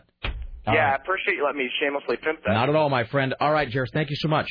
Great show today. Have a good weekend. Thank you, sir. There you go. That's Jairus. All right, I'll put that on my website as well. Yeah, that Star Theater is fantastic. Hello, Scotty J. How's it going? You're listening to KCMD Portland, by the way. All right, later on in the show, we'll have Aaron Durant. Andy, the homeschool kid, will be doing his top 5 teenage moping songs. But it is the moment you've all been waiting for. Scotty J. That doesn't sound like the same music. I didn't have my old one. This is the whole. How cold-hearted. This is the whole thing. I used to delete my sounders. I did. Sarah and I went through. She told me it was okay to do. I told you not to. That's not true. I totally did. I wouldn't have deleted it if you said not to. Tim, do you remember? I told him not to. Plead the fifth. Probably. All right. Well, in any event, I don't have. I think it was probably accidentally. Probably. All right. It might be up to because they had to wipe my whole computer at one point. So, this is the suite from Pleasantville. I was actually using the main Pleasantville overture for you. Let me see if I can. This is part of it. All right, Scotty J. Wasn't it some kind of Leave It to Beaver type? It's Pleasantville, yeah. Thing. So, Scotty J, the suburban perspective. It's been so long since we've had your view on the world, politics, people around you, and the ever-unfolding panoply that is American existence. Scotty J, what do you think of Sarah Palin's performance last night? It was fantastic, Rick, and she never looked hotter. So terrifying that you and I are on the same page sometimes. I think that she ought to take Tina Fey's spot on Saturday Night Live. To suppose it was throwing Joe Biden off that she looked so much like Tina Fey. That might have been a little distracting, You know why I wasn't looking at her is because he was probably, What? He was what? He was probably thinking things that he shouldn't be thinking Impure about. thoughts about defiling her? Well, I was. Uma, not going to lie. But anyways, no, I thought she did a fantastic job. What do you like most about Sarah Palin's, what do you find her strength to be? I find her strength to be, first of all, I heard you guys talking a little bit earlier about how she, smiles all the time and has all this bubbly character a lot to of her. teeth. I think that is a good thing. I mean, it gives you a vibe of newness, and instead of the staunchy old... Staunchy. Please to spell staunchy. Staunchy. Please to define staunchy. Stinkky. What? I don't know. All right, never mind. Go ahead. She spell stinky? I guess. All right, so she doesn't put off a staunchy vibe. Right, like the old... I've missed this. The old politicians, right? She's bringing... The old boys network. She's bringing the breath of fresh air back to Main Street. Quit making quotes. Her and that young buck, John McCain. Seriously, well, touche, Sarah Dillon. I think that she rounds that off. I mean, I think it's a great team. They're saying Sarah Palin rounds John McCain. Yeah, she's a little bit old. She's a little bit young. For an extra bring 20. them together, and you bring in some new life, I think. What do you think she is most knowledgeable about? What are her areas of expertise, Sarah Palin? Definitely in the energy field. In what sense? In the sense that she knows what she's talking about when it comes to the oil that is in Alaska, number one, and that she doesn't want to pay high gas prices any more than anybody else does. So she's looking for ways to, what do I want to say here? No one knows. She's looking for ways to subsidize from getting foreign oil. So I don't know what any of that means, but let me ask you this. What newspapers or magazines do you read to get these thoughts about Sarah Palin? All of them, or? A lot of it is just watching Fox. Of course it is. I don't watch any by of the way, news they channel. had their biggest audience ever last night with 11 million. Yep. Yes, Isn't that amazing? Mm-hmm. And I think it's because of Sarah Palin that everybody is watching, not to look at Joe Biden. So that says one thing about her. What do you think about? Let me ask you this: what do you think about John McCain? I mean, I think he's okay. I mean, that's who we are voting for. I think that. What do you mean? What do I think?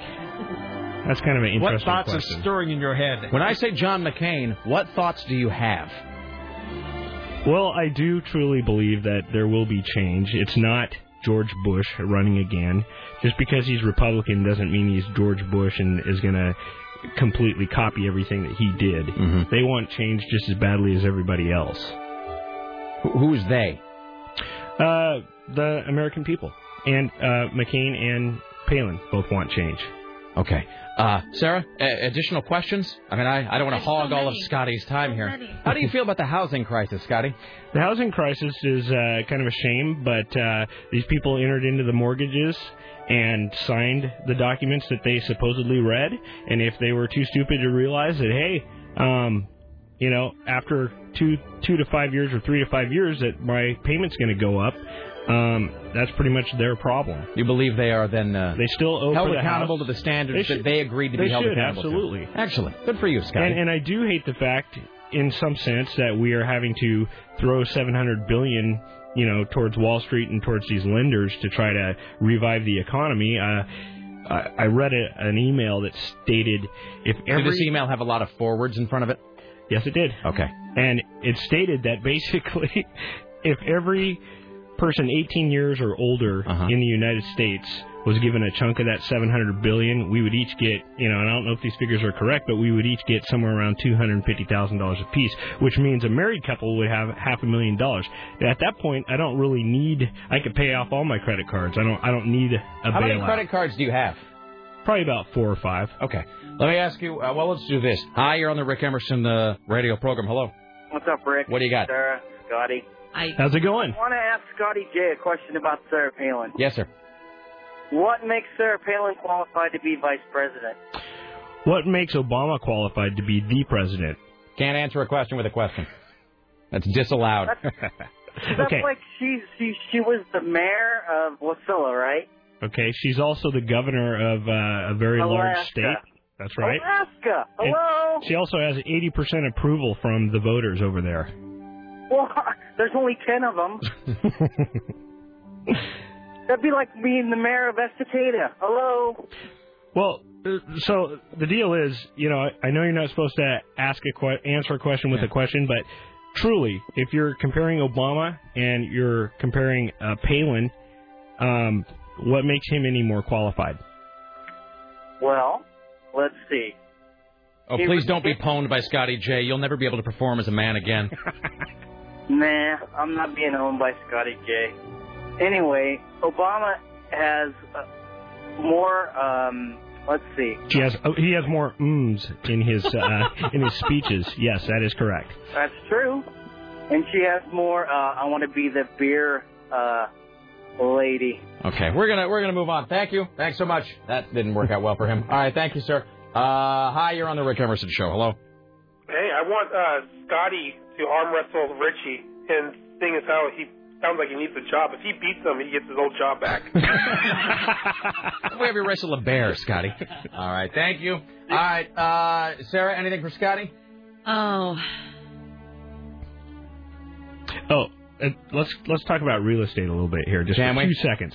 We have it all day. Leave the room and you and Tim can talk about it. You're probably aware of this because I heard you talking a little bit about, where should I go, Lake Oswego or whatever. This is the best time ever to buy a home. Is that true? You don't want to buy a home when, like in 2006 when I was trying to sell my home when prices were going way up, and I doubled, what I paid for the house. That's not the time to buy. The time to buy is now when people like me are, putting it on sale. Are you still in your new big house? Still in the new big house. Now, is it true that your wife and your brother are in business together? That's correct. And that's going to end badly for you. I'm going to join that team. Dude, that is going to end so badly. That is going to end. It's going to be like... How long did you write out the other job? 10 months. What eventually happened with that? What happened is... were you working in a garage? No, we actually had a pretty cool office. Did you have to print your own business cards? Yes. were they in those crayon. free ones? Yeah, excellent. All right. But basically, the partnership wasn't going where I expected it would go. Were you He didn't make expecting? you vice president? Were you expecting it to go to some place that was financially solvent? Yeah. I was expecting this to go to a paycheck at some point, and it just didn't come together. You could say that. So is this said person, are they still in business, or did the Oh, absolutely, and we're still friends and all that good stuff. It just wasn't for me, and I see an opportunity in real estate right now like no other. I know it sounds hard to believe with all this mortgage crisis. I believe you, Scotty. But if you can get a mortgage right now, this is it. This is the time that you wait your entire life for to get a home on sale price. So how does one go for 50% off at Macy's type of thing. How does one go for their real estate license? Well, you have to go to this school called Pro Schools, and you have to take 7 different courses. I'm a graduate of Pro Schools. Do you have to draw a picture of something? No, actually everything's all online now. You answer a bunch of questions and you read a lot. It's 150 hours worth of studying, which I absolutely hate. And you go through these 7 different courses and you get certificates in each area, like law. Are you going to frame them and hang them? Well, I thought about it. All right. Hi, you're on the Rick Emerson radio program. Hello, you're here with Scotty J. Yes. What makes Obama qualified is he finished first in his class at Harvard Law, where he studied constitutional law. He taught constitutional law for 12 years, was a state senator for 8 years, a United States senator for 4 years. I think that makes him more qualified than the governor of Alaska. Okay. Good response, Scotty. She was mayor of a town that was 10,000 people, and then the state of Alaska for 2 whole years. Well, what you got to look at right now is he's infinitely more qualified. I mean, he studied the Constitution for probably half his life. Right, I'm studying real estate, too. I've been doing that for about a month now. Yes, which makes you qualified to sell real estate. All right. Well done, sir. Thank you. What makes him qualified to run the country. All right. Good. Thank you, my friend. All right. Hi, you're on the Rick Emerson Show with Scotty J. Yeah, I think we need to get a debate between Scotty and Richie. I can't even imagine what they would debate. I don't know if he shares my beliefs or not. I don't know. Yeah, that's the... Just to see who's more qualified. You two are a lot alike. All right, thank you, sir. All right, Scotty, have you considered dressing up your wife as Sarah Palin to spice up the nightlife? That's a great idea. Don't ever say that again. Good call, so I appreciate that. With your lady? Going great, fantastic. We just went to Chicago to a real estate seminar, and it was Did you get some free nights in Vegas because of that? No. All right, no. Did you give anyone any of our phone numbers? No, but I did talk about the Rick Emerson Show, and then I was talking with my wife a little bit about, it's been... Did she say that she misses us and that she wishes you would spend more time with all of us? She did, actually. Especially Sarah? Did she want to have me over for dinner? Yes. I told her, hey, it's almost... Yeah. I told her it's almost been a year since I walked into the studio, and then I got the message from you, and I'm like, wow, this is... kind of a coincidence. I'm messaging you a little bit more than I used to. Yeah, texting. Yeah, you should do that. Do that late at night. Call his phone late at night, too. And then, but don't ever leave a message. Just call 3 or 4 times in a row. And breathe. And then when Tish calls you back, just hang up. Hi, you're on the Rick Emerson Show. Hello. Hey, I love Scotty J, but I kind of like to correct his math just a touch. No. Yeah, it's maybe not $250,000 a person, about $5,000 per person. Yeah, see, I knew I was off a little bit, but something's better than nothing. Okay. All right. Thank you, sir. Hey, Scotty J? Yes. Good. I'll do one more here. Hi, you're on the Rick Emerson Show with Scotty J. Hello. That's love. You guys try that. Scotty, when you're answering a question, don't evade the question. Answer it honestly. I'm just acting like Obama, that's all. No, Obama answers long-winded answers. He doesn't evade questions. He just says his talking points over and over. Okay. The easy answer is, okay, she doesn't have a lot of experience. That's what Washington needs, is someone who's new and different. Go Sarah Palin. I mean, how do I answer that? I'm just saying, don't be ignorant about it. Don't compare it. Don't evade the question. You sound like every other talking head. Yeah, Scotty. Okay. You have an opinion. I will do my best to be different. Well, okay. You always are. All right. Thank you, sir. Yeah. All right. There you go. All right, Scotty J. So when is it you expect to begin your flourishing career as a realtor? I am hoping to take the test next week. I don't feel even though I've passed all the courses now and I have certificates for these courses. The state test is the hardest. Yeah. You're going to fail at least 2 or 3 times.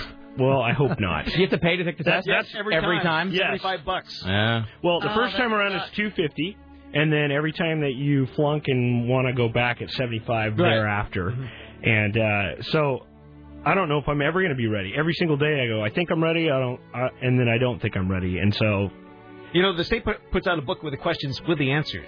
Do you have that one? You can no longer get that. He's spoken like a man who's tried. They stopped selling it in 2007, well, that's and too they bad. told me it's gold. It is. We're going to have to hook up. I need that. All right, so now, if I may ask this question, so now you are spending your time golfing. So now, is your wife, is she just bringing a lot of money then? She must be. She's the caddy. I mean, she must be really making a lot to sort of, because you got like multiple cars and kids. And homes. Homes. Yeah, well, we had some savings that's pretty much almost torched, and above and beyond that, the real estate market is still moving. She is still selling houses, enough for me to want to jump in and start doing this as well. So, Four words for you, Scotty. Penalty for early withdrawal. True. They tell you that you're supposed to have at least 6 months savings in the bank or whatever. We're probably living off of maybe 2 or 3, so... You'll make it. Got to get out there and work, but that's what America's about. I noticed you guys were talking about Sarah Palin and her being a millionaire. Yes. And first of all, is there a problem with that? No, but she shouldn't be more American. She shouldn't position herself as having to struggle when she's not. But she did at one time. She was relating a story as to how she struggled. Number 2, even with all the money in the world, her child has special needs, so I'm sure she struggles with that as well. Well, that is true, Scotty. I don't know. But she had the opportunity not to have that part happen. There was a time when she was not rich, and so she can really, talk to the heartland of America. And where is the heartland? I'd say that's probably like Midwest. All right. And let me ask you, here's one final question I have. Scotty, and I really don't have an answer to this. I really am curious. Please now to explain, who is Joe Sixpack? I mean, when she says that, well, who's she talking about? I don't know. I don't really know, but you support Sarah Palin. She talks a lot about how I'm talking for Joe Sixpack. Well, who is that? I really don't know. Maybe she thinks of him as all cocky or something like that, so she calls him Joe Sixpack. But I don't know what it means. I really don't. What is that? Okay. But I mean, so you have no idea who she's speaking for? No, I don't, unfortunately. All right, so I thought you of all people would be able to answer that. I thought she was talking about... That's a good question. Are you Joe Sixpack? No. So why not? In other words, why wouldn't you call yourself Joe Sixpack? Because I need to work out. All right. Ladies and gentlemen, Scotty J. All right, Scotty J, thanks so much. Well, thanks for having me, Don't be a stranger. Come back sometime. We'll see you next year. Please? Good to see all of you. All right, ladies and gentlemen, Scotty J. Scotty J. It's 503-733-2970. What we'll do, we'll bring Aaron in here for a few. Then we'll break. We'll come back with Andy, the homeschool kid, and so forth. Okay. All right. Wow, just like riding a bike. Right back into our fantastic patterns with that guy. Boy, I've missed Scotty J. And you're right, he has not changed. He looks exactly the same. Yes. I don't think he ages. He doesn't. He's got some weird David Bowie thing going on. He looks... I was going to say we'd take a picture of him, but I mean, just use a picture from 2 years ago. He looks exactly the same. Yes. Scotty J is something... He's Teflon, man. Yeah. I mean, I'm not trying to knock Scotty, but I mean, he has a bit of a pricey home. I think more than one. A Cadillac, at least 2 other cars. 2 kids? 3 kids? 2. 2 kids. He's out of a job, and yet, like, magically just sort of has this, he's wearing like a watch like the size of... Rolex? Yeah, the size of my car, and he's spending all day golfing. That guy is just... He is like Robert Duvall in Apocalypse Now. He is the American dream. He really is. And there's that great scene in Apocalypse Now where Sheen is doing the voiceover, and Robert Duvall is walking along the beach, and there's shelling happening, and the shells are exploding all around him, but he's just walking... straight, standing up straight without fear, and the shells are exploding all around him and not hitting him. And Sheen says, he was one of those guys with a golden glow, and you just knew he was going to get through this whole thing without a scratch. And I mean, that's Scotty. He really is. He's the Teflon man. All right. Jesus. All right, let's welcome now to the Rick Emerson Show, Aaron Geek in the city, Duran. Aaron, if you want to join us here in the studio, and then here in a few, we'll take a break and come back with Andy, the homeschool kid. Let's now welcome... All right. Jesus. Resplendent in his Beam Me Up Scotty shirt, Aaron Geek in the city, Duran. Hello, sir. How are you? Good. How are you? I'm fantastic. I wear this just for Sarah every other Friday. Excellent. Did you say hello to Scotty? Yes, I did. Yeah. Did you give him a hug? Sure. Men don't hug, Sarah. Not with Scotty. No. All right. You know, I should smell him. I should have played some of those Vanilla Ice sounders to bring him on. I should play some of them later, actually. Hold on. Note to self. Vanilla Ice sounders. All right. Hello, Aaron Duran. Hello. All right. How are you? I am fantastic. All right. Thoughts on Sarah Palin last night? Well, I only listened to it on the AM 970 live stream. God bless you. Thank you. So I didn't watch the debate. And you're right. From just an auditory sense, just Biden just danced all over her. Because if you think she's frustrating to watch when she non-answers, it's even worse when you're just listening. Well, you know, and that actually makes sense because we were talking about something the other day where we had a transcript of one of her Katie Couric answers. And reading the I think it was the one where she was talking about the economy. And it was an answer about the economy that was round and around nothing. It was a whole lot of blather, 60 seconds of blather. And if you read the transcript, she looked like a blithering idiot. If you watched her, it was bad, but not nearly as bad. And so it's probably the same thing. She's terrible in print. Bad when you listen to her. Good when you watch her. Yeah. It's like, so she doesn't work at all in one medium. She kind of works in another, and she works really well in television. Well, did you ever read the interview about the guy she debated in Alaska? Oh, she shredded that guy. Did you ever see any of that? And he even admitted, he's like, I don't understand. And she even asked him, she's like, you know, because they sat down. She's like, you came to the debates with notes and paper, and you were writing down, and I just talked. That was the other thing, man. I saw, before this whole thing happened, a couple days ago, I saw some footage of her debating the gubernatorial debate, running for governor in Alaska. She was running against a guy, an incumbent, who was a very skilled debater. And, of course, she's brainless. And I was watching this footage, and this is her, like 5 years ago, 6 years ago, and she just pummeled that guy. I mean, said nothing, though, still. No, and the guy was, flustered and looking at his notes, and she was just like, well, I got to look at you, and I just don't see you getting a lot done. What do you have to say about that, Mr. Man? And he was just like, she has this thing where she can just, I think, neuter you verbally. Yeah. She has this emasculating thing, because she is... I think she was trying to do that same thing to Joe Biden last night. Because it's like she knows she must know on some level she's kind of attractive, and she must have honed... Plus, can we just say it? She's like mean. a Sith with boobs. You don't need to know the facts. Well, and she's mean. Can we just say that? She's mean. She's probably in a loveless marriage. She just looks just completely like a miserable. See you next Tuesday, And I would never ever want to sit and have a conversation with her. No, I think that she probably is. I think the job is her lover. That would be my guess. Is the gig is what she's in love with. Or the fame that comes with the gig, or the guy that sells snowmobiles. That's right. Come on, Sarah. You got to know that she would be a hoot after about 6 Cosmos. No, because you'd have her on the table. Woo! It'd be like that chick from Roadhouse. No, she'd be one of those drunken idiot ladies sloshing her Cosmo all over her. Totally. And getting it progressively more screechy. With her shoving her face into the camera frame with her girlfriends. But I think of the 4 of them, Obama, McCain, Biden, and Palin, she's just the most aggressive. That's the thing. She's the most nakedly aggressive of the 4 of them. And that's why, Obama and McCain were pretty civil. Not a whole lot of sparking there. Yeah. They're pretty, Obama's very smooth, and McCain is knowledgeable but dull. Last night, Biden, I think, knowledgeable, but to me seemed a little low energy compared to her because she is so aggressive. I mean, it's like she was just taking it to him, over and over and over. And, they say he showed restraint last night, so maybe what I thought was low energy is really restraint from Joe Biden, because it seems like he was really...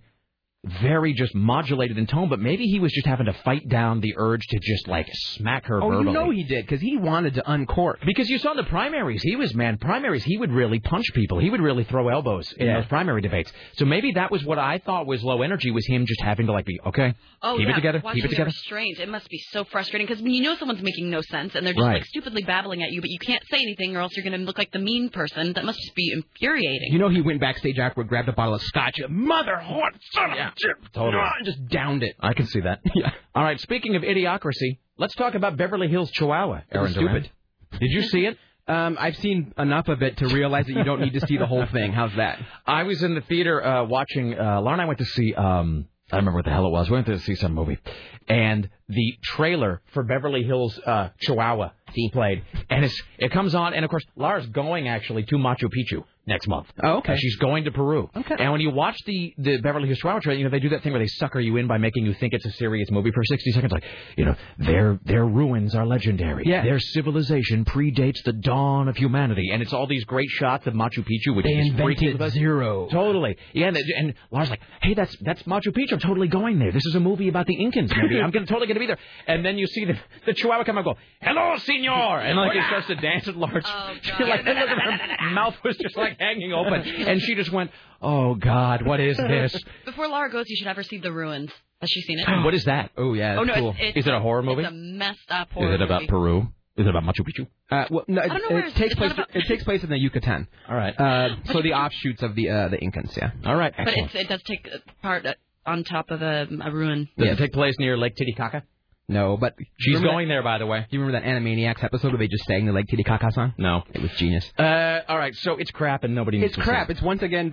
Chris Paddock is going to be seeing it, by the way. He already told me that. Once again, Cheech Marin being forced to play a Chihuahua. Of course. The most painful part... Was Drew Barrymore in that or something? Yeah, Drew Barrymore's in it. He's in it. It's Lady and the Tramp, but with CGI Chihuahuas. It's the same story.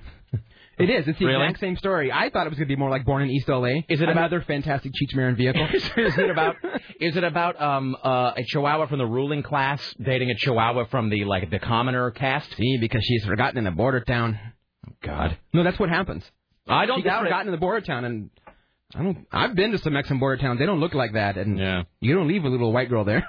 All right. Well, that's... Sadly, it also has Admiral Adama in it. No. Just slumming it. Did they just put out a thing like, look, we need every Latin actor? Yep, George Lopez, Cheech Marin, Edward James Olmos. I look for Guzman. He's probably in there somewhere. But probably. Oh, TQ! See?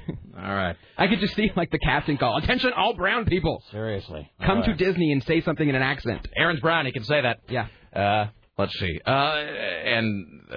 is all true. Okay. Oh, my God. What was that, dude? I went to stretch my leg, and I didn't What know did you was... kick? The chair. The studio it's full like of something stuff. broke. All right. What is up at FilmFeverRadio.com? The new episode is up right now at FilmFeverRadio.com, episode 119, and this is the week we are launching the first in a series of October childhood horror movie memories. We're interviewing local, celebrities, personalities, people we've talked about. Excellent. Are you doing that today? Yeah. Okay. If you still can. Yeah, I totally can. I totally forgot, though.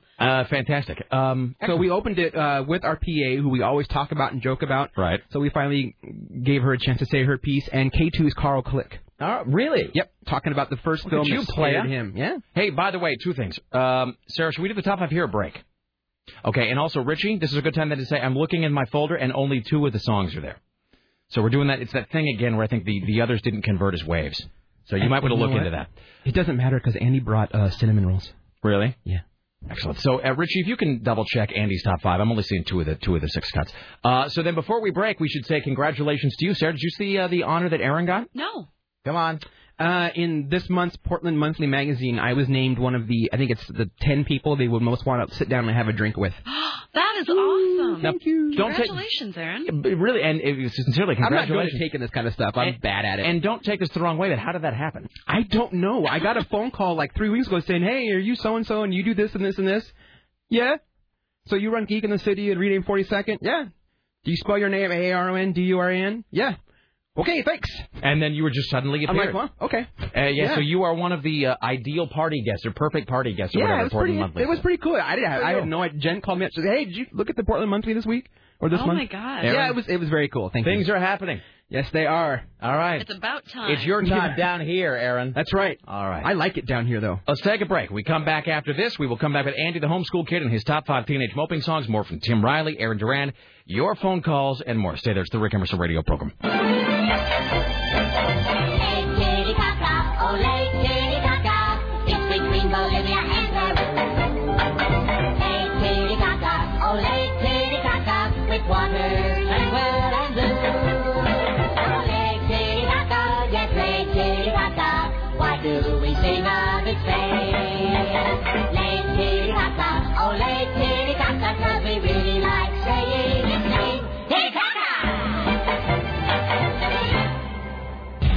Boss. Why, hello, it's the Rick Emerson radio program. In a few moments, we'll welcome Andy, the homeschool kid. By the way, I have in my hand. He brought us warm homemade cinnamon rolls. Oh, my God. Right here. Hold on, I'm going to open them. Oh, I'm eating a whole one of these. Goodness. But all right. pass. Okay, well, trust me when I say I will eat one. I can't do it at this moment, but I will be eating one. So there you go. Okay. It's Friday. I can eat whatever I want.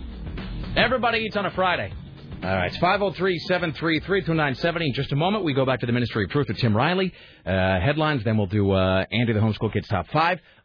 Court from Rock 101, KUFO, hello. Hello, how you doing? Midnight movie. Yes, tonight at the Baghdad Theater at 11 o'clock, we're going to be showing Ghostbusters. For the first time since ever. 24 years. Yes. I think that this is one of those movies that you do not see in second-run theaters all that often, for whatever reason, because it's an amazing movie, one of the best comedies ever. So we're going to be showing that tonight at the Baghdad Theater, and it's a mere $3 to get in. No special little dress like a Ghostbuster or anything like that. Right. You get it for free. But, however, if you do show up with a proton pack, I would imagine we'll probably sneak you in at some way. Excellent. So, yeah. All right. Tonight. That is tonight, Baghdad, 11 o'clock, and then you guys broadcasting live. Yep. Aaron, you're doing a thing there as well? I will be there. I'll be reviewing an exclusive comic. All right. Fantastic. All right. Ghostbusters tonight. Be there. Be there. Be there. Thank you, Court. Thank you. All right. Ladies and gentlemen, at the Ministry of Truth, Tim Riley. And now, from the Ministry of Truth, this is Tim Riley. These reportedly steal from the cemetery. This is the Lincoln Memorial Park Cemetery. It's been a target for vandals for years. The problem is increasing, and the thieves are getting bold. The most recent vandalism occurred last week and was on the roof of a mausoleum. Apparently, they removed all the copper flashing. The cemetery has security guards working through the night, but apparently it didn't stop the thieves as they made off with hundreds of feet of copper. In addition to copper, these copper thieves have stolen bronze vases left at grave sites. More than 30 have been stolen this year. It's hard to read news when I can smell cinnamon rolls. Would you like a cinnamon roll? Oh, they're vegan. They're vegan. You should have one. God. Yes, have some. Oh, my gosh. Those are... See, Ghostbusters. Bastards. Never mind. Whatever. Yeah, you should totally have one of those. Right there, Tim. Oh, my gosh. Come on. You know you want Eat one. Do it. It'll make you look grown up. I'll think about it. All the kids are doing it, Tim. They're so big and gooey. Have a little bite. I can't while I'm Oh, doing my this. God. Have a wafer thin bite. Imagine. It's just a wafer thin bite of cinnamon roll, Tim Riley. It's wafer thin. Come on, just one bite. No, resist the temptation. I may have one later. All right. Because you don't want to do that thing of gaining those 3 pounds that happens every winter, right? That is true. That's coming up very shortly. All right. As a matter of fact. Okay. Because this is the first really rainy weekend we've had in quite some time. A storm system is moving through the region. Have you heard that? No. I was just checking the Doppler radar, and it's green everywhere. All the way to Seaside, all the way through the Portland metro area, all the way to Salem, even all the way down the I-84 to the Dalles. All right, then. So should we be cautious, running for our lives, indifferent? What is my reaction? Tell me what to think, Tim. I would think it's just going to be wet. Okay, so... Light something on fire and knock it over. Okay. That's what you do. Done and done. Because this cloud layer is lowering and thickening as we speak. I don't know what that means. Mean? What does it mean? It's weather speak. All right. The main front and associated low, not to be confused with a low, that rap singer, will approach the coast as we head toward the late afternoon. Winds began to switch around to the south now, and a high wind warning is in effect for the central Oregon coast until 7. Well, okay. You've got to eat some of this. You have to have a cinnamon roll, Tim. I might have one. Come on, just a little bite. Just like a little piece, just kind of little tiny edge, just a corner. Not everyone has the discipline that Tim Riley has. That's true. I have the discipline, Tim Riley, because I want one more person to try one before I feel like I can eat. You know, it's that thing of we have the thing on the show that if 2 of us do something, then it's true. You know, we have a majority rule, so I feel like one other person needs to have. I don't have a knife to cut it. I'll try one. All right, Tim, I'll try. If I have a part of the cinnamon roll, will you have it at the same time? Yes, but I have to cut just a small slice. Who has a knife? Sarah, do we have something with which we can cut utensils? Nope. Anything? They took them all away. We can't be trusted. All right. There's a prosthetic hand over here if you want to use that. Thanks so much. All right, well, let's bring in Richie. Can we welcome now to the Rick Emerson Studios Andy the Homeschool Kid? That'll be ever so fantastic. And then, Richie, I hate to be this. Bring me some cutlery. There aren't any knives to be found. I don't have to use my hands like a savage. All right. Hello, Andy. Step over to this microphone over here. All right. And then you probably want to take those headphones, and you want to plug those in down there. And we'll adjust the volume. We want to deafen and some paper towels. All right. Oh, those are yours. I'm sorry. Okay, so, all right, and then you got a volume knob right next to the plug there, Andy. All right, so I'm going to keep speaking here so you can adjust the volume until it is at a pleasing level for you. All right, so get right up on the microphone there.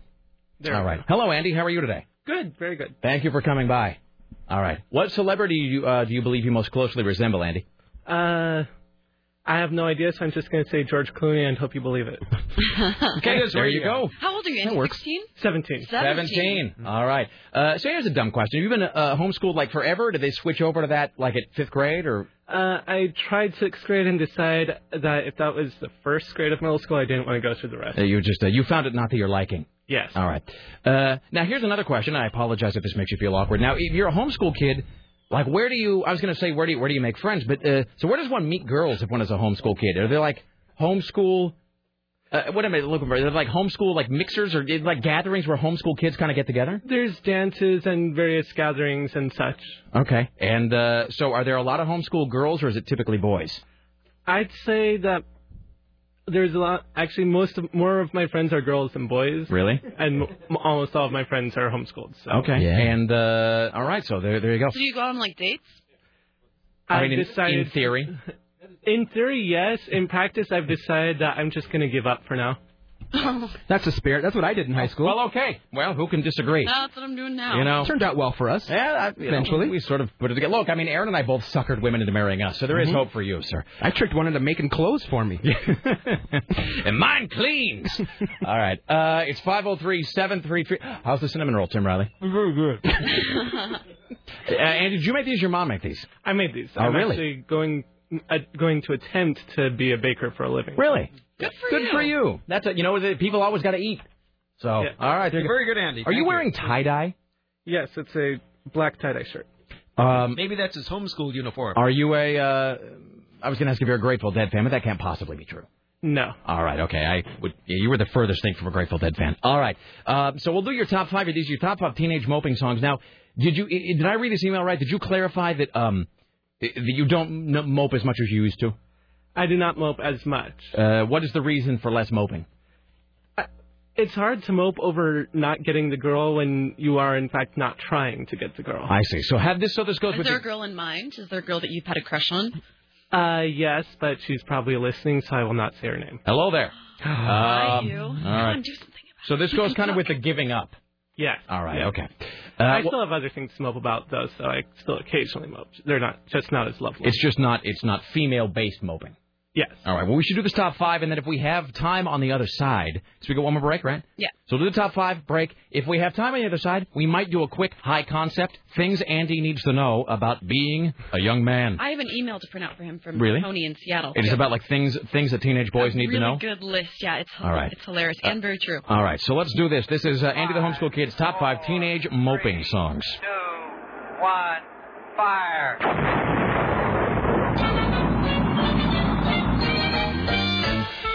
Counting is wonderful, counting is marvelous, counting's the best thing to do.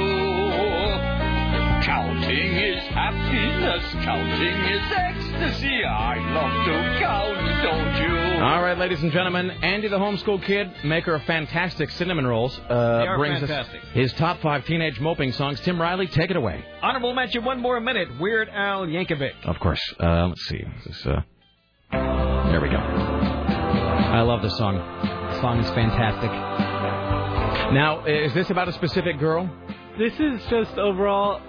I want to laugh about this, so I'm going to listen to Weird Al because he makes me laugh. Because he's taking your pain away through comedy. Yes. Excellent. Laughter is the best medicine, Andy. Sure is. I love this song. We played this. Didn't you play this, Aaron? Yeah, I think I did the top 5 Weird Al originals. Yeah. This might have been number 1. This is a great song. Everybody loves this song. Everyone. This is actually, my dad was the one who got me to listen to this one because it's his favorite Weird Al song. All right, then. What is your personal favorite Weird Al song?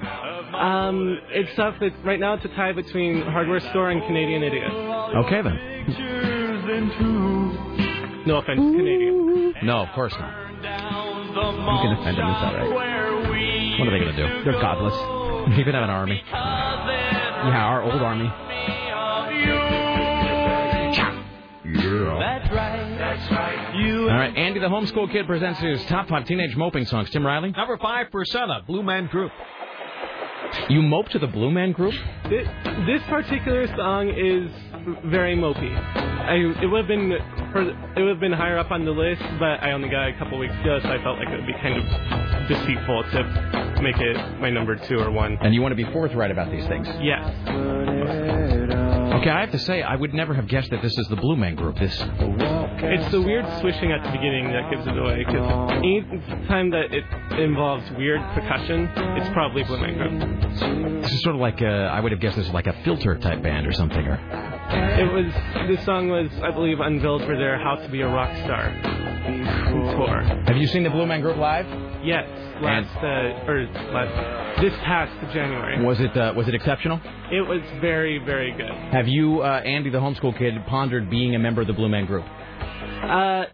For about 5 seconds, and then I realized I really don't like having that much makeup on. Okay, well, that's a fair reason, I suppose. All right. Andy the Homeschool Kid counting down his top 5 moping songs. Tim? Number 4, Mephistopoles Return from the Trans-Siberian Orchestra. Andy, you want to clarify that? Mephistopheles. All right. Oh, yeah. Mephistopheles. My favorite. By the Trans-Siberian... we just talked to Al Petrelli from the Trans-Siberian Orchestra 2 days ago. Yeah. I very much appreciated that. Is this actually about Mephistopheles? The whole thing it's from Beethoven's Last Night, and I believe this is the idea behind this song is that Mephistopheles has come to taunt Beethoven during his last hours. You mope to way different things than most people, Andy. This has to be said. By the way, this guy who's singing lead also sings lead for the band Sabotage, which is sort of a rock spin-off. Actually, Trans-Siberian Orchestra is a Christmas spin-off or side project for Sabotage. So if you like these guys, you should listen to Sabotage. So I'm told by several people. Yeah, they're basically the same lineup. This one was one of my I'm mad at the world, I'm going to go draw something destructive and evil songs. And do you in fact do that? Yes. All right then.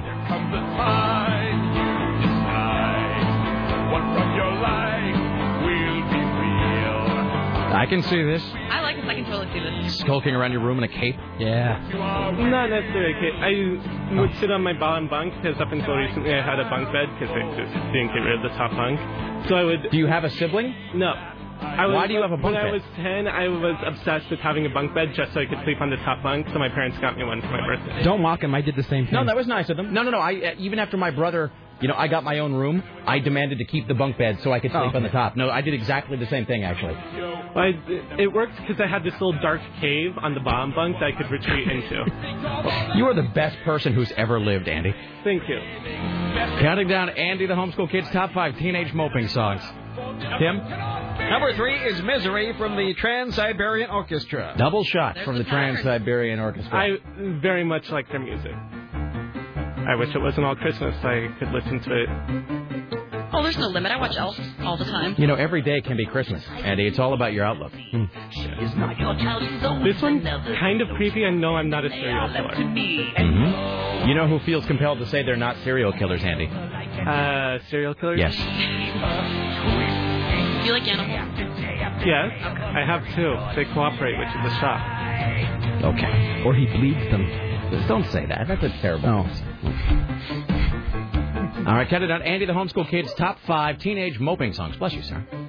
Number 2, Tim? Number 2, I've Done Everything for You from Rick Springfield. All right, this is a bit of a departure. These ones I actually don't listen to as much anymore. They were on my MP3 player about 3 years ago. These are songs that you moped to back then? Yes. Rick Springfield, this song about a specific girl for you? Yes. All Same right. girl I'm not from earlier that I'm not going to name. Of course, because you don't want to... Also, have you had a crush on her for a really long time? Yeah, I gave up on her about the same time I gave up on dating in general, so it was about a 3-year-long crush, give or take. Now, does she know? Yes. All right. She's aware it just was not reciprocated. She might have, but I said... when it takes a week for you to give a yes or a no on a will you go out with me? Yeah. Oh, yeah, no, you want any part of that. No, Yeah. don't. No, you don't need to deal with that wishy. Yeah, don't truck with that. Don't worry, Andy. She'll be sorry one day. That's right. She will. Oh, she already is. Good. She just likes the alternative to me even more. If you listen really, you can hear her muffled screams if you listen really carefully. Is the alternative being buried in your basement? No, the alternative was somebody else who they can't even, they being the people who have dated him, can't even stand to be around now. That was some interesting syntax right there. So is she still seeing this guy? No.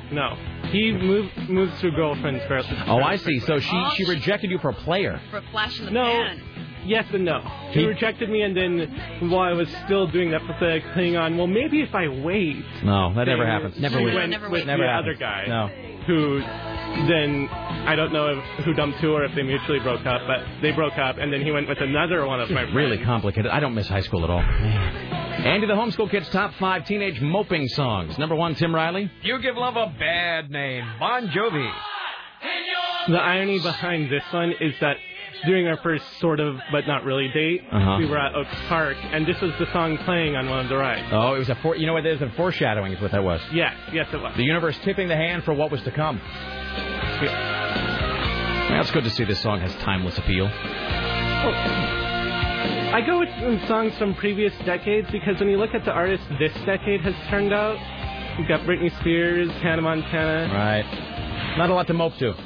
Well, not a lot to willingly listen to. That's what I'm saying. Good for you. This is a good list, Andy. Thank you. A lot of, a lot of texture, many layers. Well, the previous ones seemed to depress you if they were all... depress everybody. The previous lists were a little bit of a buzzkill. Especially because sometimes the songs were followed by, and I was listening to this when my sister fell into a threshing machine. Or whatever, and you kind of go, oh. Well done. All right. So let's take a break. And let me give the call to action now, as they say. It's 503-733-2970. So here's what we want. We'll do a little high concept Friday when we come back. The question is, Andy, as a teenage boy, should know what? What should Andy know as a young man entering the world? What should a teenage guy know? 503-733-2970. Back after this. Don't go anywhere.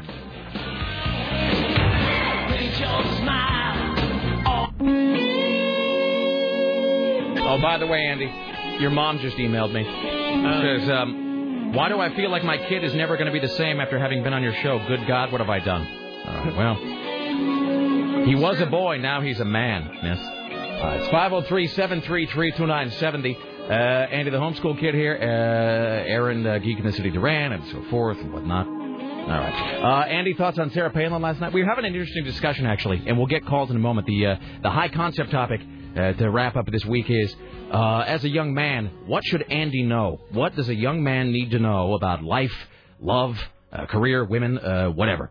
So we'll get to that in a second. We're having this interesting discussion or the debate about, I guess Bobby from KUFO wrote this. I guess he wrote some screed. Some like, quit saying Sarah Palin won. It's not true. As we were having this whole discussion about what does it mean to win? Because it's a good point, actually. I don't even know what that means. Because, like, if it's about Sarah Palin winning over me or Sarah Dillon, like, that's never going to happen, ever. No. Like, there's nothing she could have done to convince me she's smart, ever. It's just an excuse for people to just keep saying win, win, win. Right. You know? Like, just that word attached to a name makes it more powerful. Totally. And, and there's nothing Biden could have done to win in the eyes of my in-laws. So that's a good question. I would say that Sarah Palin wins for herself, because now she can be dining out on speaker's fees forever, and they'll probably push her to run in 4 or 8 years. She won't, and she'll fail. She won't. But they'll push her to do it. So she came out of that. She repaired her own career. McCain is still toast. I mean, those guys aren't going to win. But she did a lot for herself. So, quick thoughts on that? I would say that basically what they were trying to do is the people who are far in McCain's camp aren't ever going to change their mind, exactly. even if he turns out to be, the devil in a politician suit. So, and the people far in Obama's camp aren't going to change their mind for the same reason. Polarization is what that is, Andy. They're aiming for the middle people who are just, I don't know, Sarah Palin seems pretty good, maybe. That was fantastic. That's exactly what I picture the undecided voter sounding like. Well done. All right, we'll get these. You know what it is? I wrote this down at 11:22 last night when I said about Sarah Palin. I said this is not about my wife or my in-laws who are on opposite sides. I said this is about that deeply ignorant American who is sitting there waiting to be told what to do, and that's what she was talking to. And you sound just like that guy. Well done. No offense. All right, so we are going to go to the phones for today's high concept topic. It's 503-733-2970. What does Andy the homeschool kid need to know as a young man? Keep it clean, please. Don't be a wise ass. Hi, you're on the Rick Emerson Show. Hello. Hey, how's it going, Rick? What's up? I'm going to say no glove, no love. What? No glove, no love. No glove, no love. There you go. Yes, there you go. I'm sure his mom is happy to hear that, but we can all agree with that. There you go. All right. Thank you. Okay. It's 503-733-2970. Yes, always wear a condom. Of course. Always. Do it All because you're going to get some chick knocked up, and then your dreams of becoming a baker will be squashed. That's what I'm saying. Forever. Yeah, basically your life will be over. Yeah, you'll be like that Levi kid. Hi, you're on the Rick Emerson Show. Advice for Andy the homeschool kid. Hey, how's it going? What's up? Hey, I'm a little teed off. The guy just took mine. I was going to say condoms are cheap and don't fall in love. All right. There you go.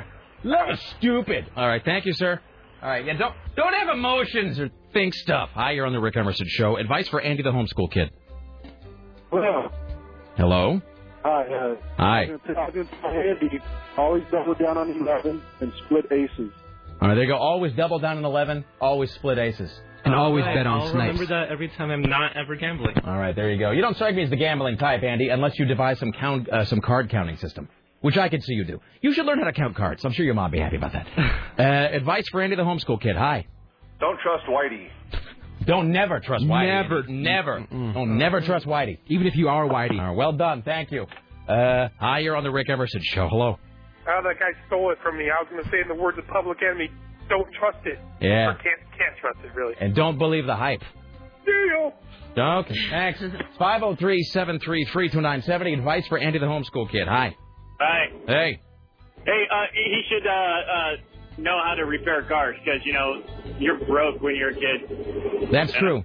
I don't have a car. Why do I need to repair it? Nah, but you will someday. You got to dream, Andy. You got to learn these things now, actually. And then you don't want to be like me, going to pay like $50 to have my oil changed because I'm a tool. However, I will say he is on the right path by learning how to bake and cook. He might get mocked now, but let me tell you something, chicks sir. dig that. Yes, they do. Chicks dig that. I've seen that movie with Aaron Eckhart and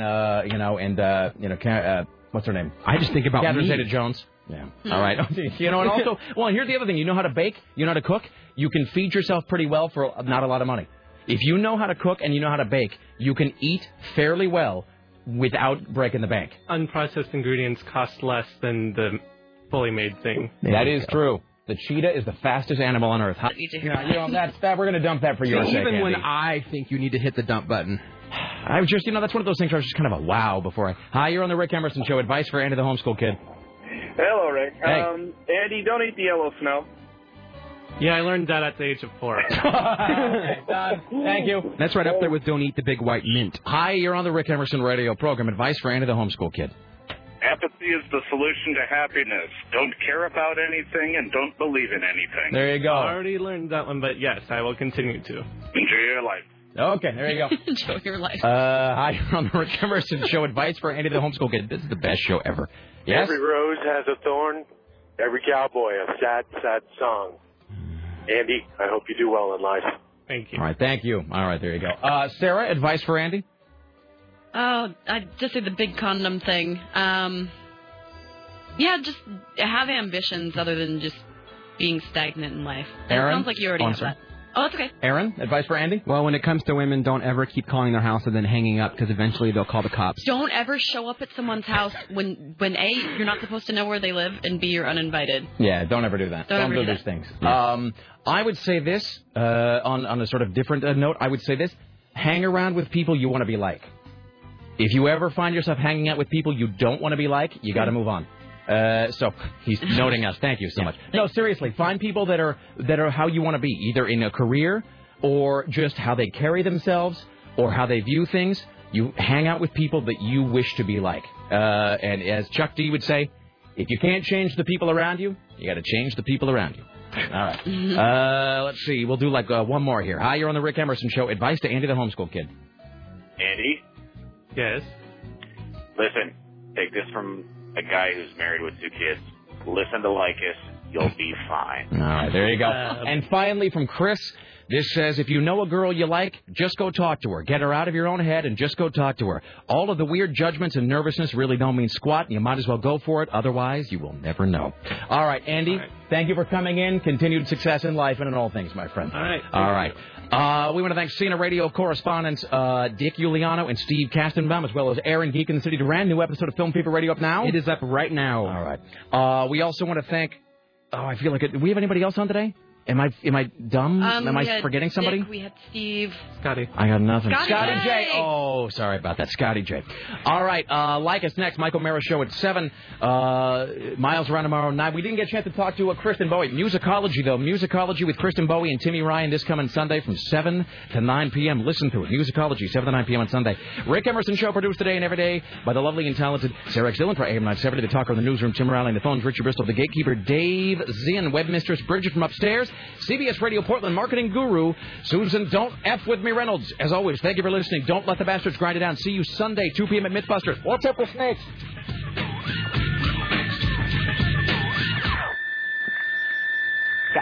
I'm a hockey mom from Alaska. She is a typical